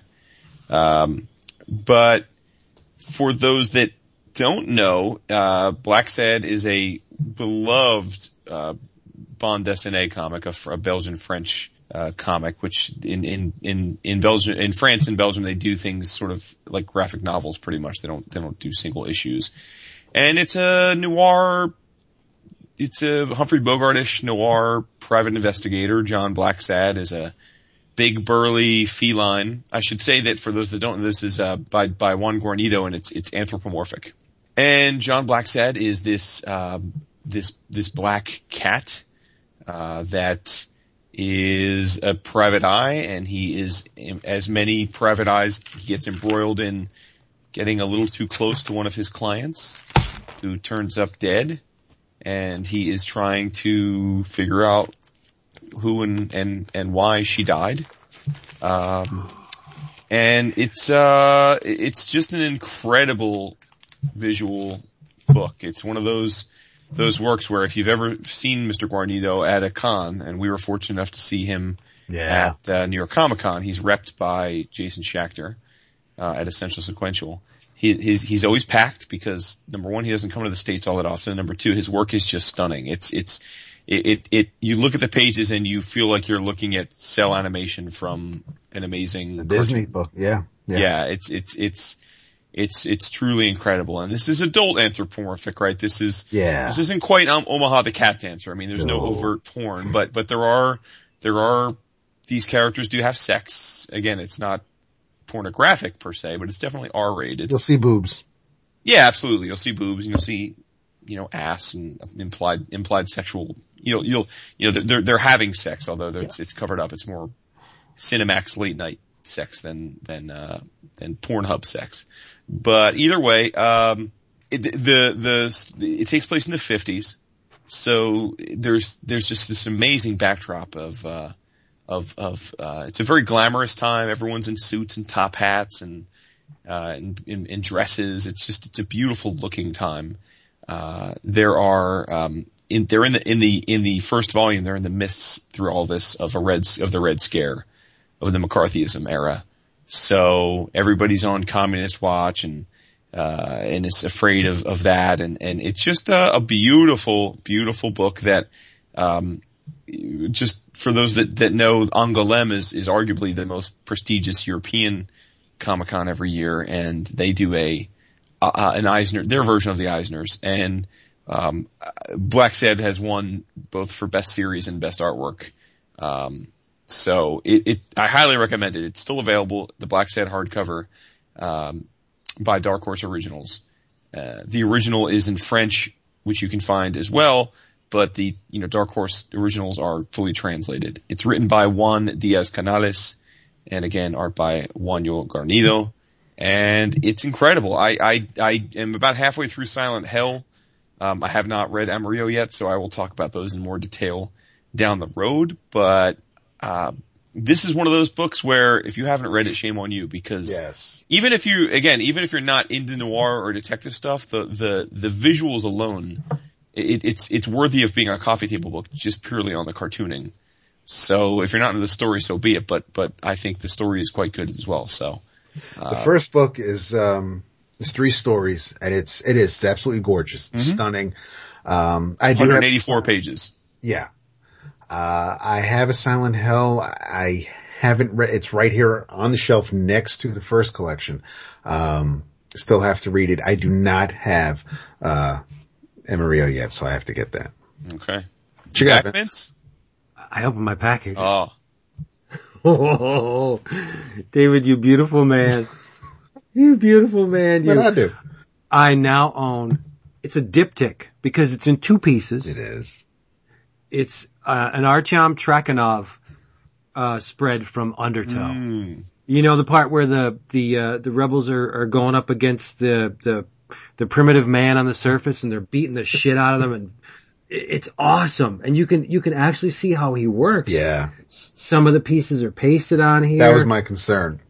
Oh no, that's awesome. Cause I figured that would, after talk, and I also spoke to Jason about it, but I figured, cause I had emailed Court because I'm looking at it and I'm like, were these like 8.5 by 11 pages?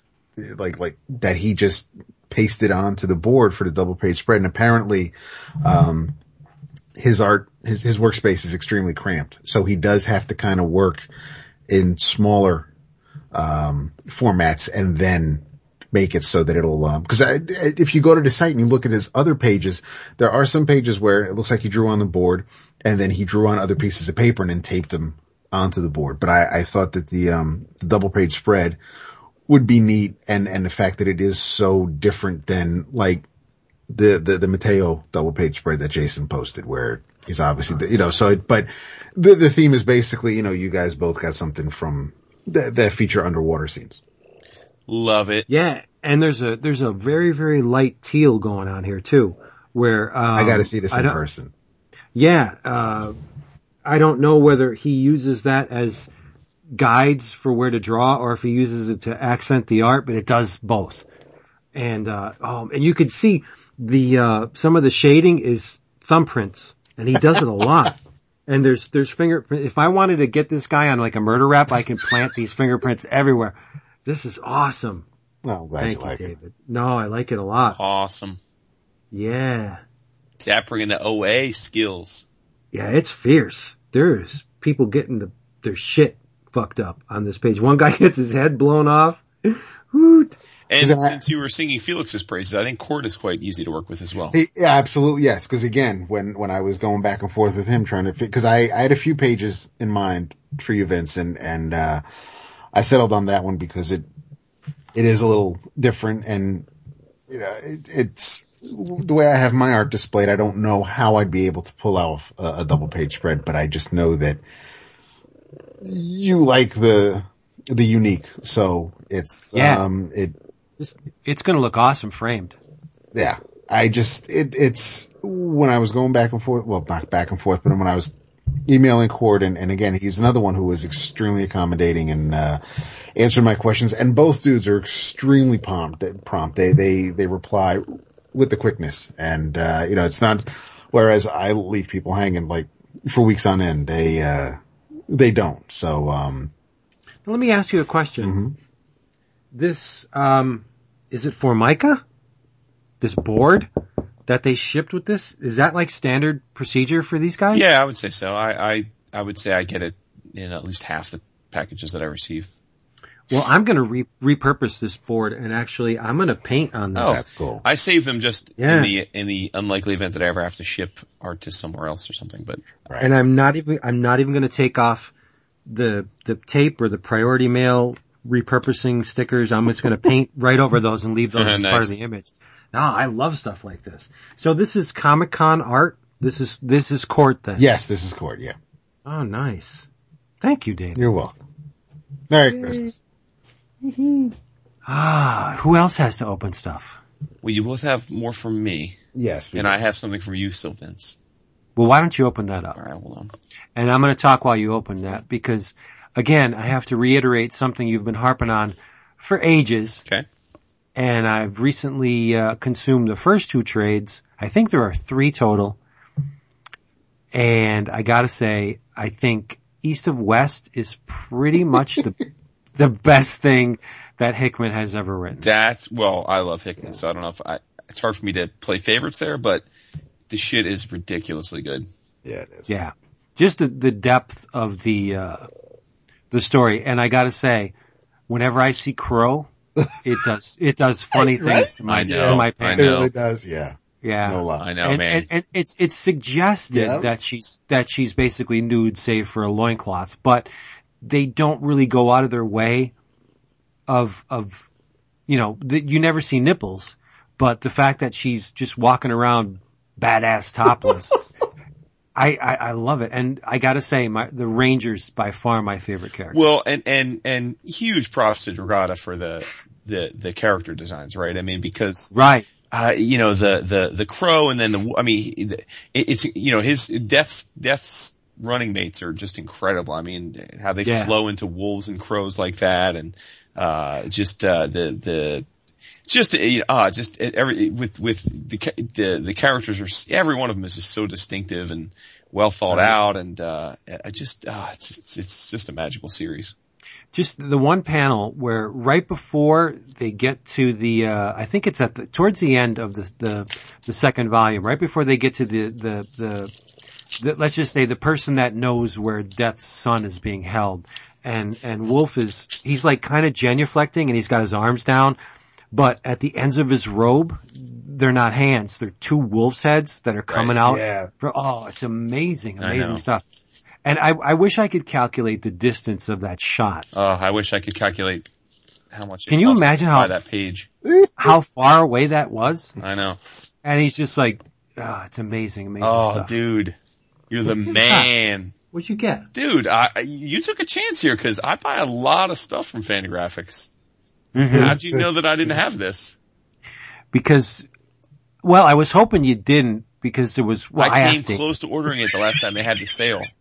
Yeah, I asked David because there's a volume in there that's exclusively Jack Davis. I know Vince is the man. He gave me the slip-covered 4-volume hardcover EC library collection, which includes Corpse on the Engine by Mr. Harvey Kurtzman, Taint the Meat, It's the Humanity by Mr. Jack Davis, Came the Dawn by Mr. Wallace Wood, aka Wally, and Fitty Girls Fitty by Mr. Al Williamson. And before and speaking of this, we gave him a happy birthday shout out a week or 2 ago, but upon turning 90, Mr. Davis has announced that he's officially retiring from the comics business as well. Well, I think there was an update. There was. Yeah, I think it was on Bleeding Cool where it's Jack Davis is kind of not retiring now. Wait, really? Yeah. I didn't read the article, but I saw the Wait, he changed his mind? Yes. I like I said, I didn't read any He farther. said Jason still hasn't asked me for a commission. I know, well. Can you imagine a Jack Davis commission? No. Shit. I mean, I buy a lot of art, but. Yeah. I mean, Well, there's always next Christmas. Out of the 3 of us, I think you're the only one that could ever, make that work. Yeah. So tell me, now, since you live and breathe EC, which of these is your personal favorite? I think that's pretty impossible to answer. Okay, well, that's good. I would put the Wally Wood one next to the Jack Davis one as being the top. I love the Kurtzman and the Williamson. It's really ridiculous to pick. Yeah, these are all gorgeous, man. Thank you so much. And it's a nice packaging. Fantagraphics doesn't get enough credit for the overall packaging. These are nice hardcovers, and the slipcase is beautiful, and it has quartile images from each of the creators on the slipcase sides. It's beautiful. And it doesn't help matters that each one of those books is a different genre. Right. No, I understand. Yeah. So you're asking me to pick between horror, sci-fi, war, or more sci-fi. I could never pick. No. Fair enough. Well, thank you so much, brother. Hey, love them. Hope you enjoy them. All right. So what's left? Just the stuff that you guys have opened for me? Mm-hmm. All right, well, go ahead. Open up number 4. Well, why don't you talk about something? Oh, geez. I'm trying to think what else. I've been reading. I read the Black Sad. I read. I continue to get caught up with Manhattan Projects, which is phenomenal. Patara is just insane. I got to get on that too. Oh, absolutely, you do. No question about that. Well, David, what did you think of All New Captain America #2? It looks gorgeous. Oh my God. Yeah. Pages are for sale, by the way. Oh, dude. If I'm trying to. It's Falcon versus Crossbones, essentially, is what the issue is. Yes. With an awesome reveal of another character who I haven't, who I've seen recently in the Shang-Chi book, but, it looks amazing. And you say the pages are for sale, and yes, I wouldn't mind. I have no Imminent in my collection, but if anything was coming out right now that I really want a page from, it would probably be Coipel's stuff on Amazing Spider-Man right now. But that ain't gonna happen. I'll look at the art, and it is like you said. That's actually Boku bucks. Yeah. 600 to 800 for a standard page, I would say. Yeah. And then higher from. And not the problem, but the opportunity with that book is that since it's Spider-Verse, there's no inventory pages, every page has got some type of spider character on. So almost every page is a winner, but every page will, there isn't no 125 page. Right. Every page is a winner. Exactly. I kind of had to remember the end. I remember the last page of the first issue, but I really don't remember, the boy that they had to save, or that they thought they were saving. But, once I caught up with that, because even the recap page didn't really, it basically told you who Captain America is right now, why it's not the white dude, and who No Man is. And and now you're up to speed, but it's fast paced. It's a nice action packed issue.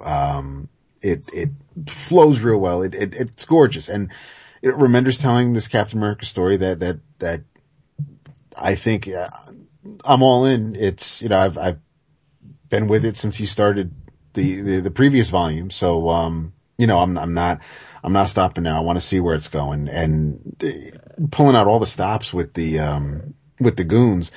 And, you get to the last page and you kind of think maybe what you see is but only because we've been reading comics for so long.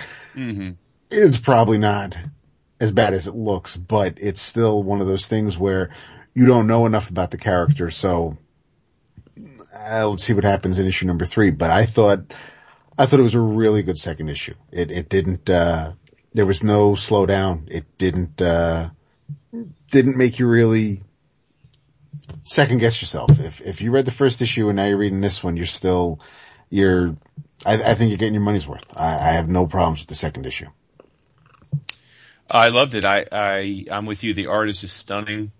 I love that Sam is a hero in this book. Yes. Unlike everywhere else right now. Yes. Yeah. And I didn't expect this issue to go this way, in the sense that based on the huge reveal in the last page of the first issue, which, again, if I wasn't married to 3 kids, I would own. Yes. I thought it would be more like we'd kind of get right to that where he'd be fighting the entire Masters of Evil or whatever they're going to call themselves.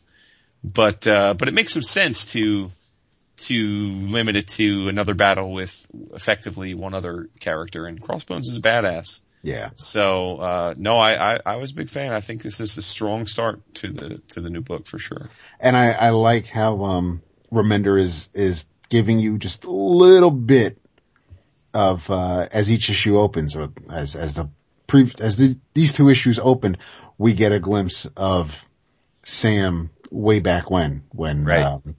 When Dad was still alive and before he got all pimp strong. But it's been Pimp Panda strong. I'm enjoying the hell out of it. Nice. We got Vince. I got the Howard the Duck Omnibus. Yes. Dude, and you know what? I'm glad you got me the second printing. I think this cover's way better than the first one. I thought you would. Because it's Frank Bruner and it's got the Man-Thing along with Howard and Beverly. Yeah, this is great. Yes, sir. It reprints, you don't just get Howard 1 to 33. You get Adventure into Fear 19, Man-Thing number 1, Giant Size Man-Thing 4 and 5, the Treasury editions in here, and they also included Marvel Team Up number 96. Yup. With, Spider-Man and Howard. This is like one of my favorite book ever. I know. Could very well be. Yep. Yeah. You know this. There's more, so much stuff. I have the Marvel 75 Years Omnibus. Mm-hmm. Oh, you really? Collecting. You got him papered too? I did. Renee's ass is burning right now. She's like, "Oh, what's back there?" That's why I gave her a gift to help ameliorate the situation. Nice. I bet you I'll finish this before I finish Morrison's X-Men Omnibus. The Collecting Fantastic Four number 1, 48 through 50, and 285. Nice. Hulk number 1 from 1962, Avengers number 1 and 57. Amazing Spider-Man number 31, 32, and 33. Nice. And excellent. 50, and 121 and 122. Well, he is the flagship character. It is true. Incredible Hulk number 181. Giant Size X-Men number 1, X-Men number 141, Uncanny X-Men number 142, Daredevil 181. Ooh, Marvel graphic novel number 1. And no shit. And number 5. Thor number 337. Nice. Marvel's number 1. Wow, that's like we completely skipped over a decade. X-Men Alpha with Age of Apocalypse.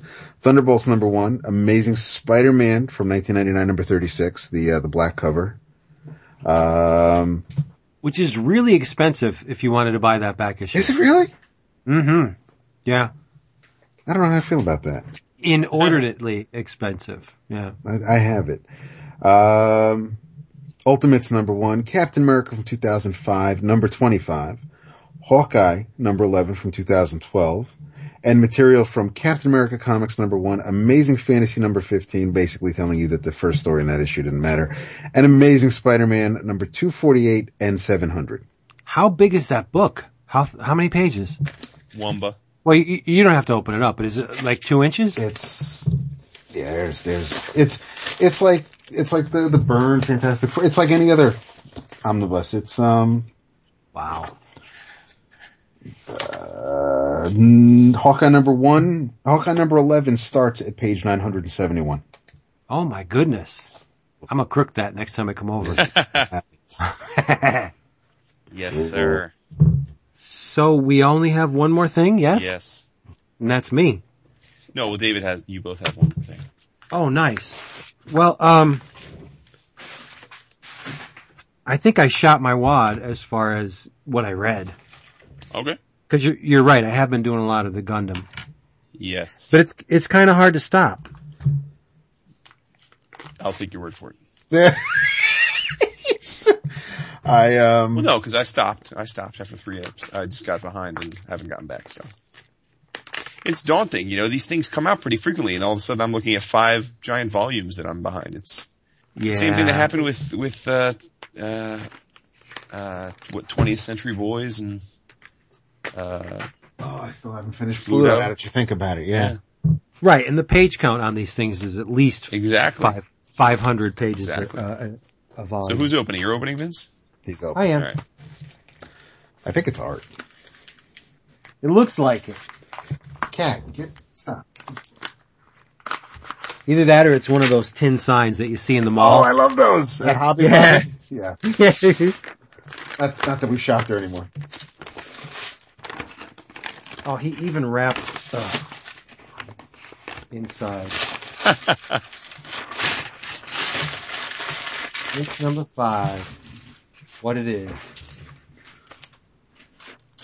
You son of a bitch. You son of a bitch. What'd you get? Oh wait, you're opening yours too simultaneously? Yeah, we're buddy time. I can't. Killing the moment. I can't. Sorry. It's a Gil Kane. Go ahead, Vince. Talk about yours, Vince. Oh, I got another Archer I'm tracking off from issue, I believe, number 1 of Undertow, and it's the double spread where they surface. Yeah. Great minds think alike, Dap and I. I love that page. I love both of them, but now I'm cornering the market on Trakanov art. And this is great. Much like David was saying, the page that you have isn't like a true double page in the sense that he essentially, like it almost like has an appendage. It's got one full, but then the other one isn't, like it's, you know what I mean? Like it's almost, orthogonal. It's not. Oh, wait a minute. Yeah. Let me get this off here. Oh, I dropped my samurai sword. There it is. Ah. Woot.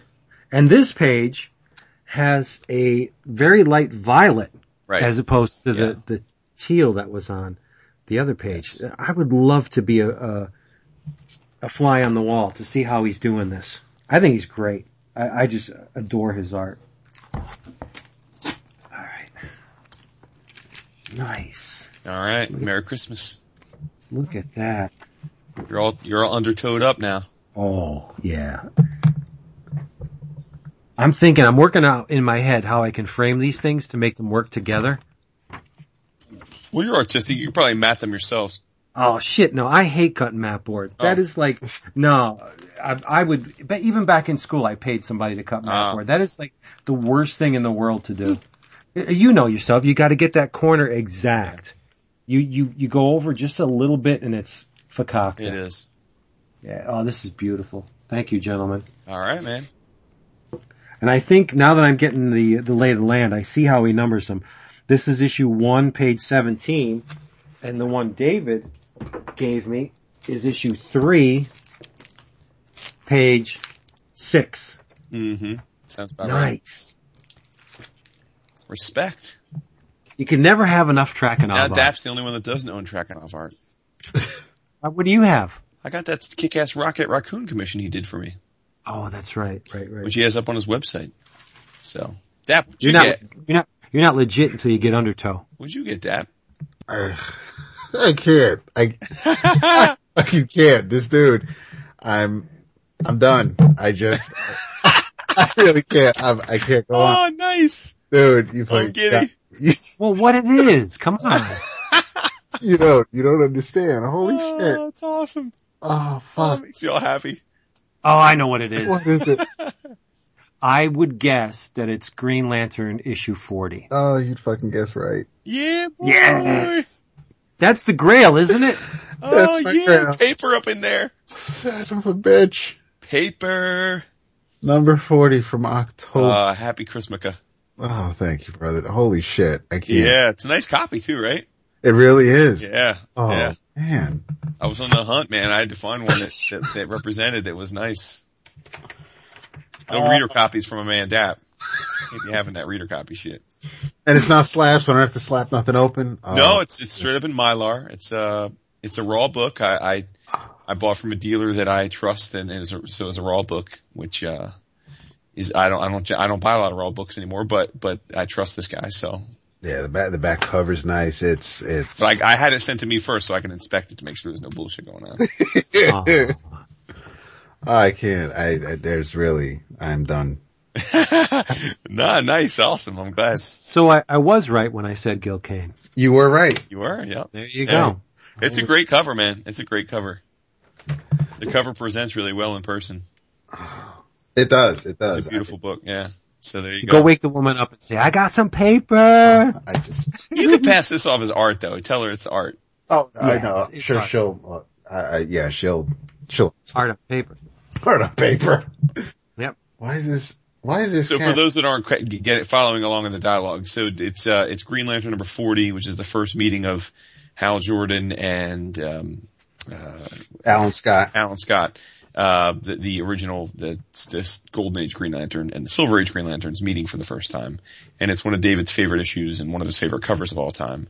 And we were passively looking for it at New York Comic Con, but the only ones that were around were slabbed, high grade copies that go for a lot of money, like, ridiculous amounts of money. And so it kind of became a moot point at New York Comic Con to continue. Almost like a running joke. Yeah.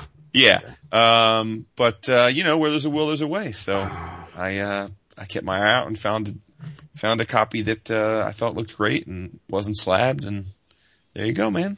Cause one of the cool things that, is I think one of the awesome parts of giving a gift is if you're going to give someone, that they wouldn't get it themselves. And so I know you wouldn't buy that for yourself. So. No, not anytime soon. Yeah. this is, I don't know how you're going to top this, but like Jason said, it also plants the seeds for Crisis on Infinite Earths. Krona's all up in this piece. So there's that whole JLA Avengers event. It's one of those issues where I've had some Silver Age Green Lantern by Gil Kane.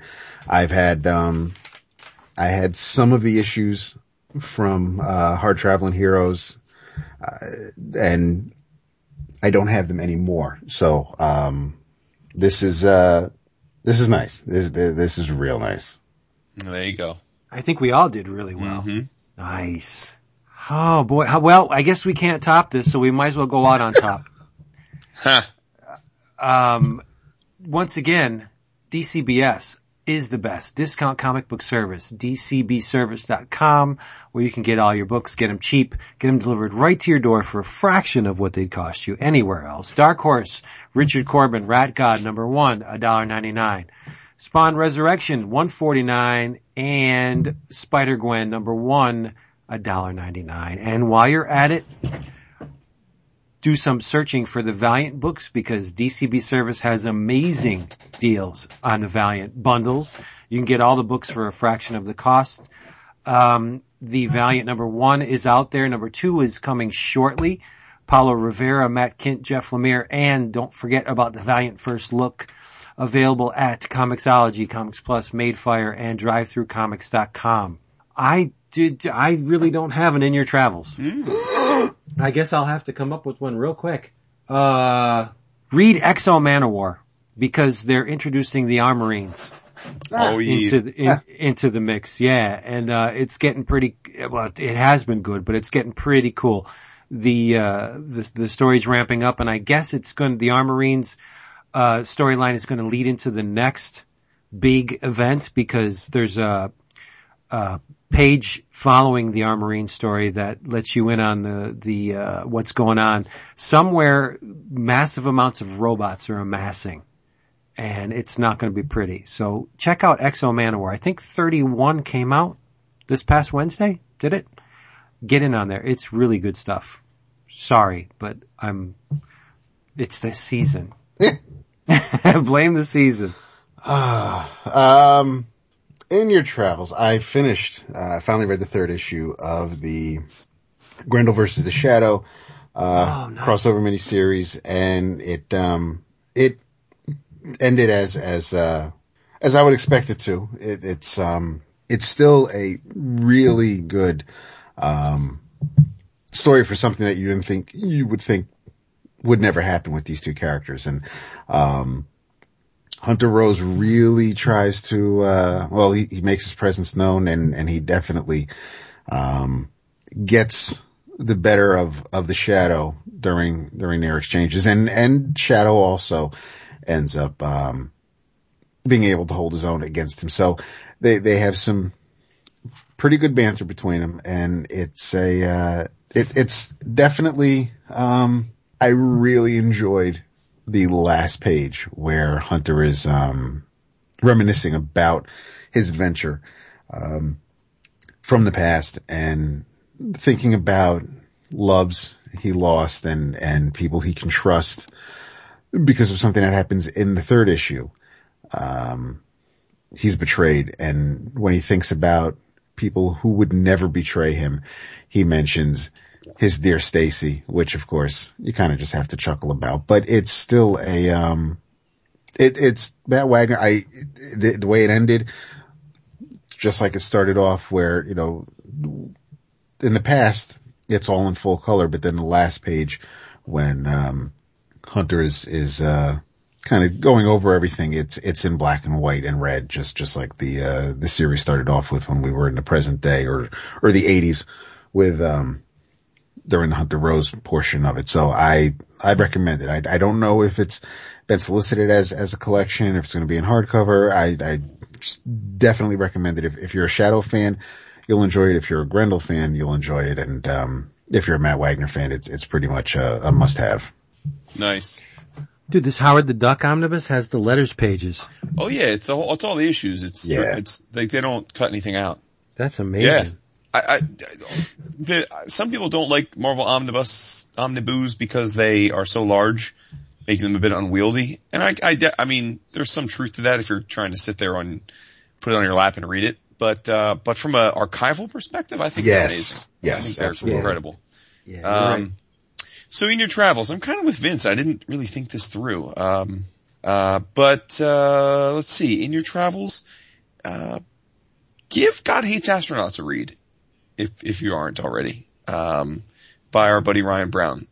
It is just incredibly funny every month.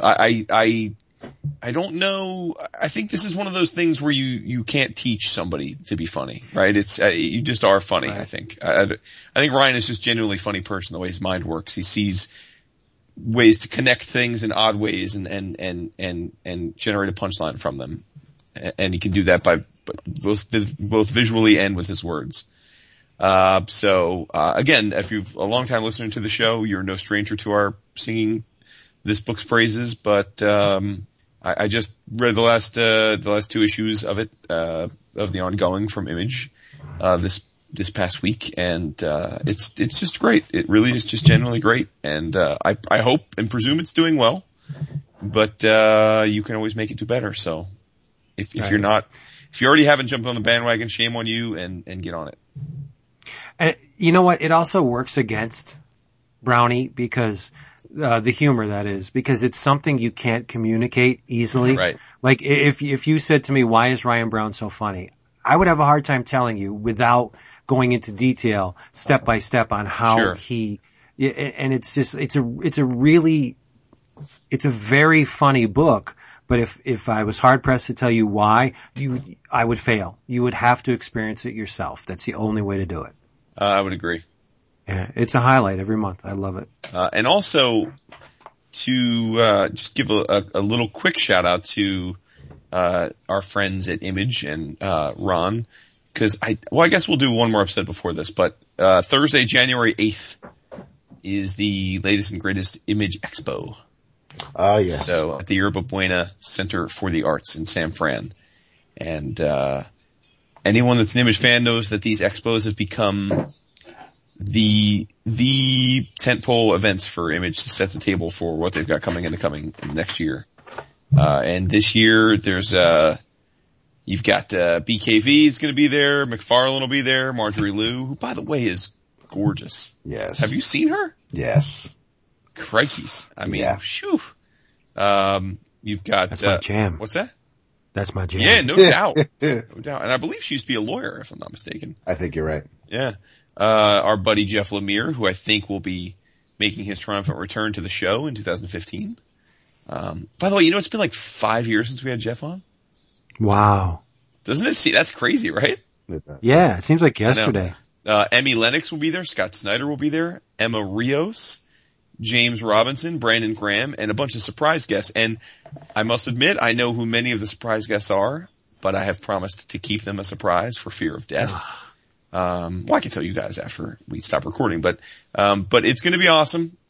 Image is gonna wow you guys again. They've got a bunch of awesome creators coming aboard, either doing more stuff or people that you haven't seen do stuff at Image before that you care about that are going to be going there. So stay tuned. And if you happen to be in the San Fran area and you go to it, tap our buddy Ron Richards on the back of the shoulders and tell him how you wouldn't buy Image books if it weren't for 11 O'Clock Comics. Yeah. And also remind him that we would review a lot more Image books if we had them in our hands. That is true. Absolutely right. I agree with that. 150%. And for the record, Dap. Yes. Theoretically, if there was a situation where you could get physical copies of Image books, would that be a problem for Renee? No. Once I explain, no. I mean, if she's like, oh, look, meaning that box. they wouldn't, because they weren't incurring a cost, and you could pass them on. At that second point is the latter. Key. Yeah. Okay. It would. I mean, yes, that not cost isn't as big as a deal these days, but yeah, no, I would, well, suffice to say, I think it was important to get that on the record because there was some confusion about that. Oh, okay. So. Dude, I have never known you to sink so low. Never. Right? I felt a little uncomfortable. Dude, this is like the holy grail. This is like the golden fleece, like seeing it and ready to grab it and then having Hercules be airdropped right in between you and the fleece and punch you in the face. I totally agree. Right? Totally. Hey everybody, get out there and have a great holiday. Be good to your loved ones and just enjoy yourself. Merry Christmas. Yes. So stay tuned for the 11 o'clockers. Make sure you give us iTunes reviews. That could be your Christmas present to us. Make sure you go to our new forums at 11o'clockcomics.com, which, we're always looking for new activity there. And, stay tuned for, a lot of awesome guests next year. I think we have a pretty long list of people that have either expressed interest or have said they would be happy to do the show, and we're gonna start lining them up and knocking them down as the opportunity arises. We have a formula, and it will be revealed in the new year. Yep. Thank you for being here. Go be safe and healthy and happy and enjoy yourself. Merry Christmas. And I guess we'll be doing an episode before the New Year, so just Merry Christmas. Yeah. Yes. Say good night, David. Good night, David. Merry Christmas. Happy Hanukkah. Peace.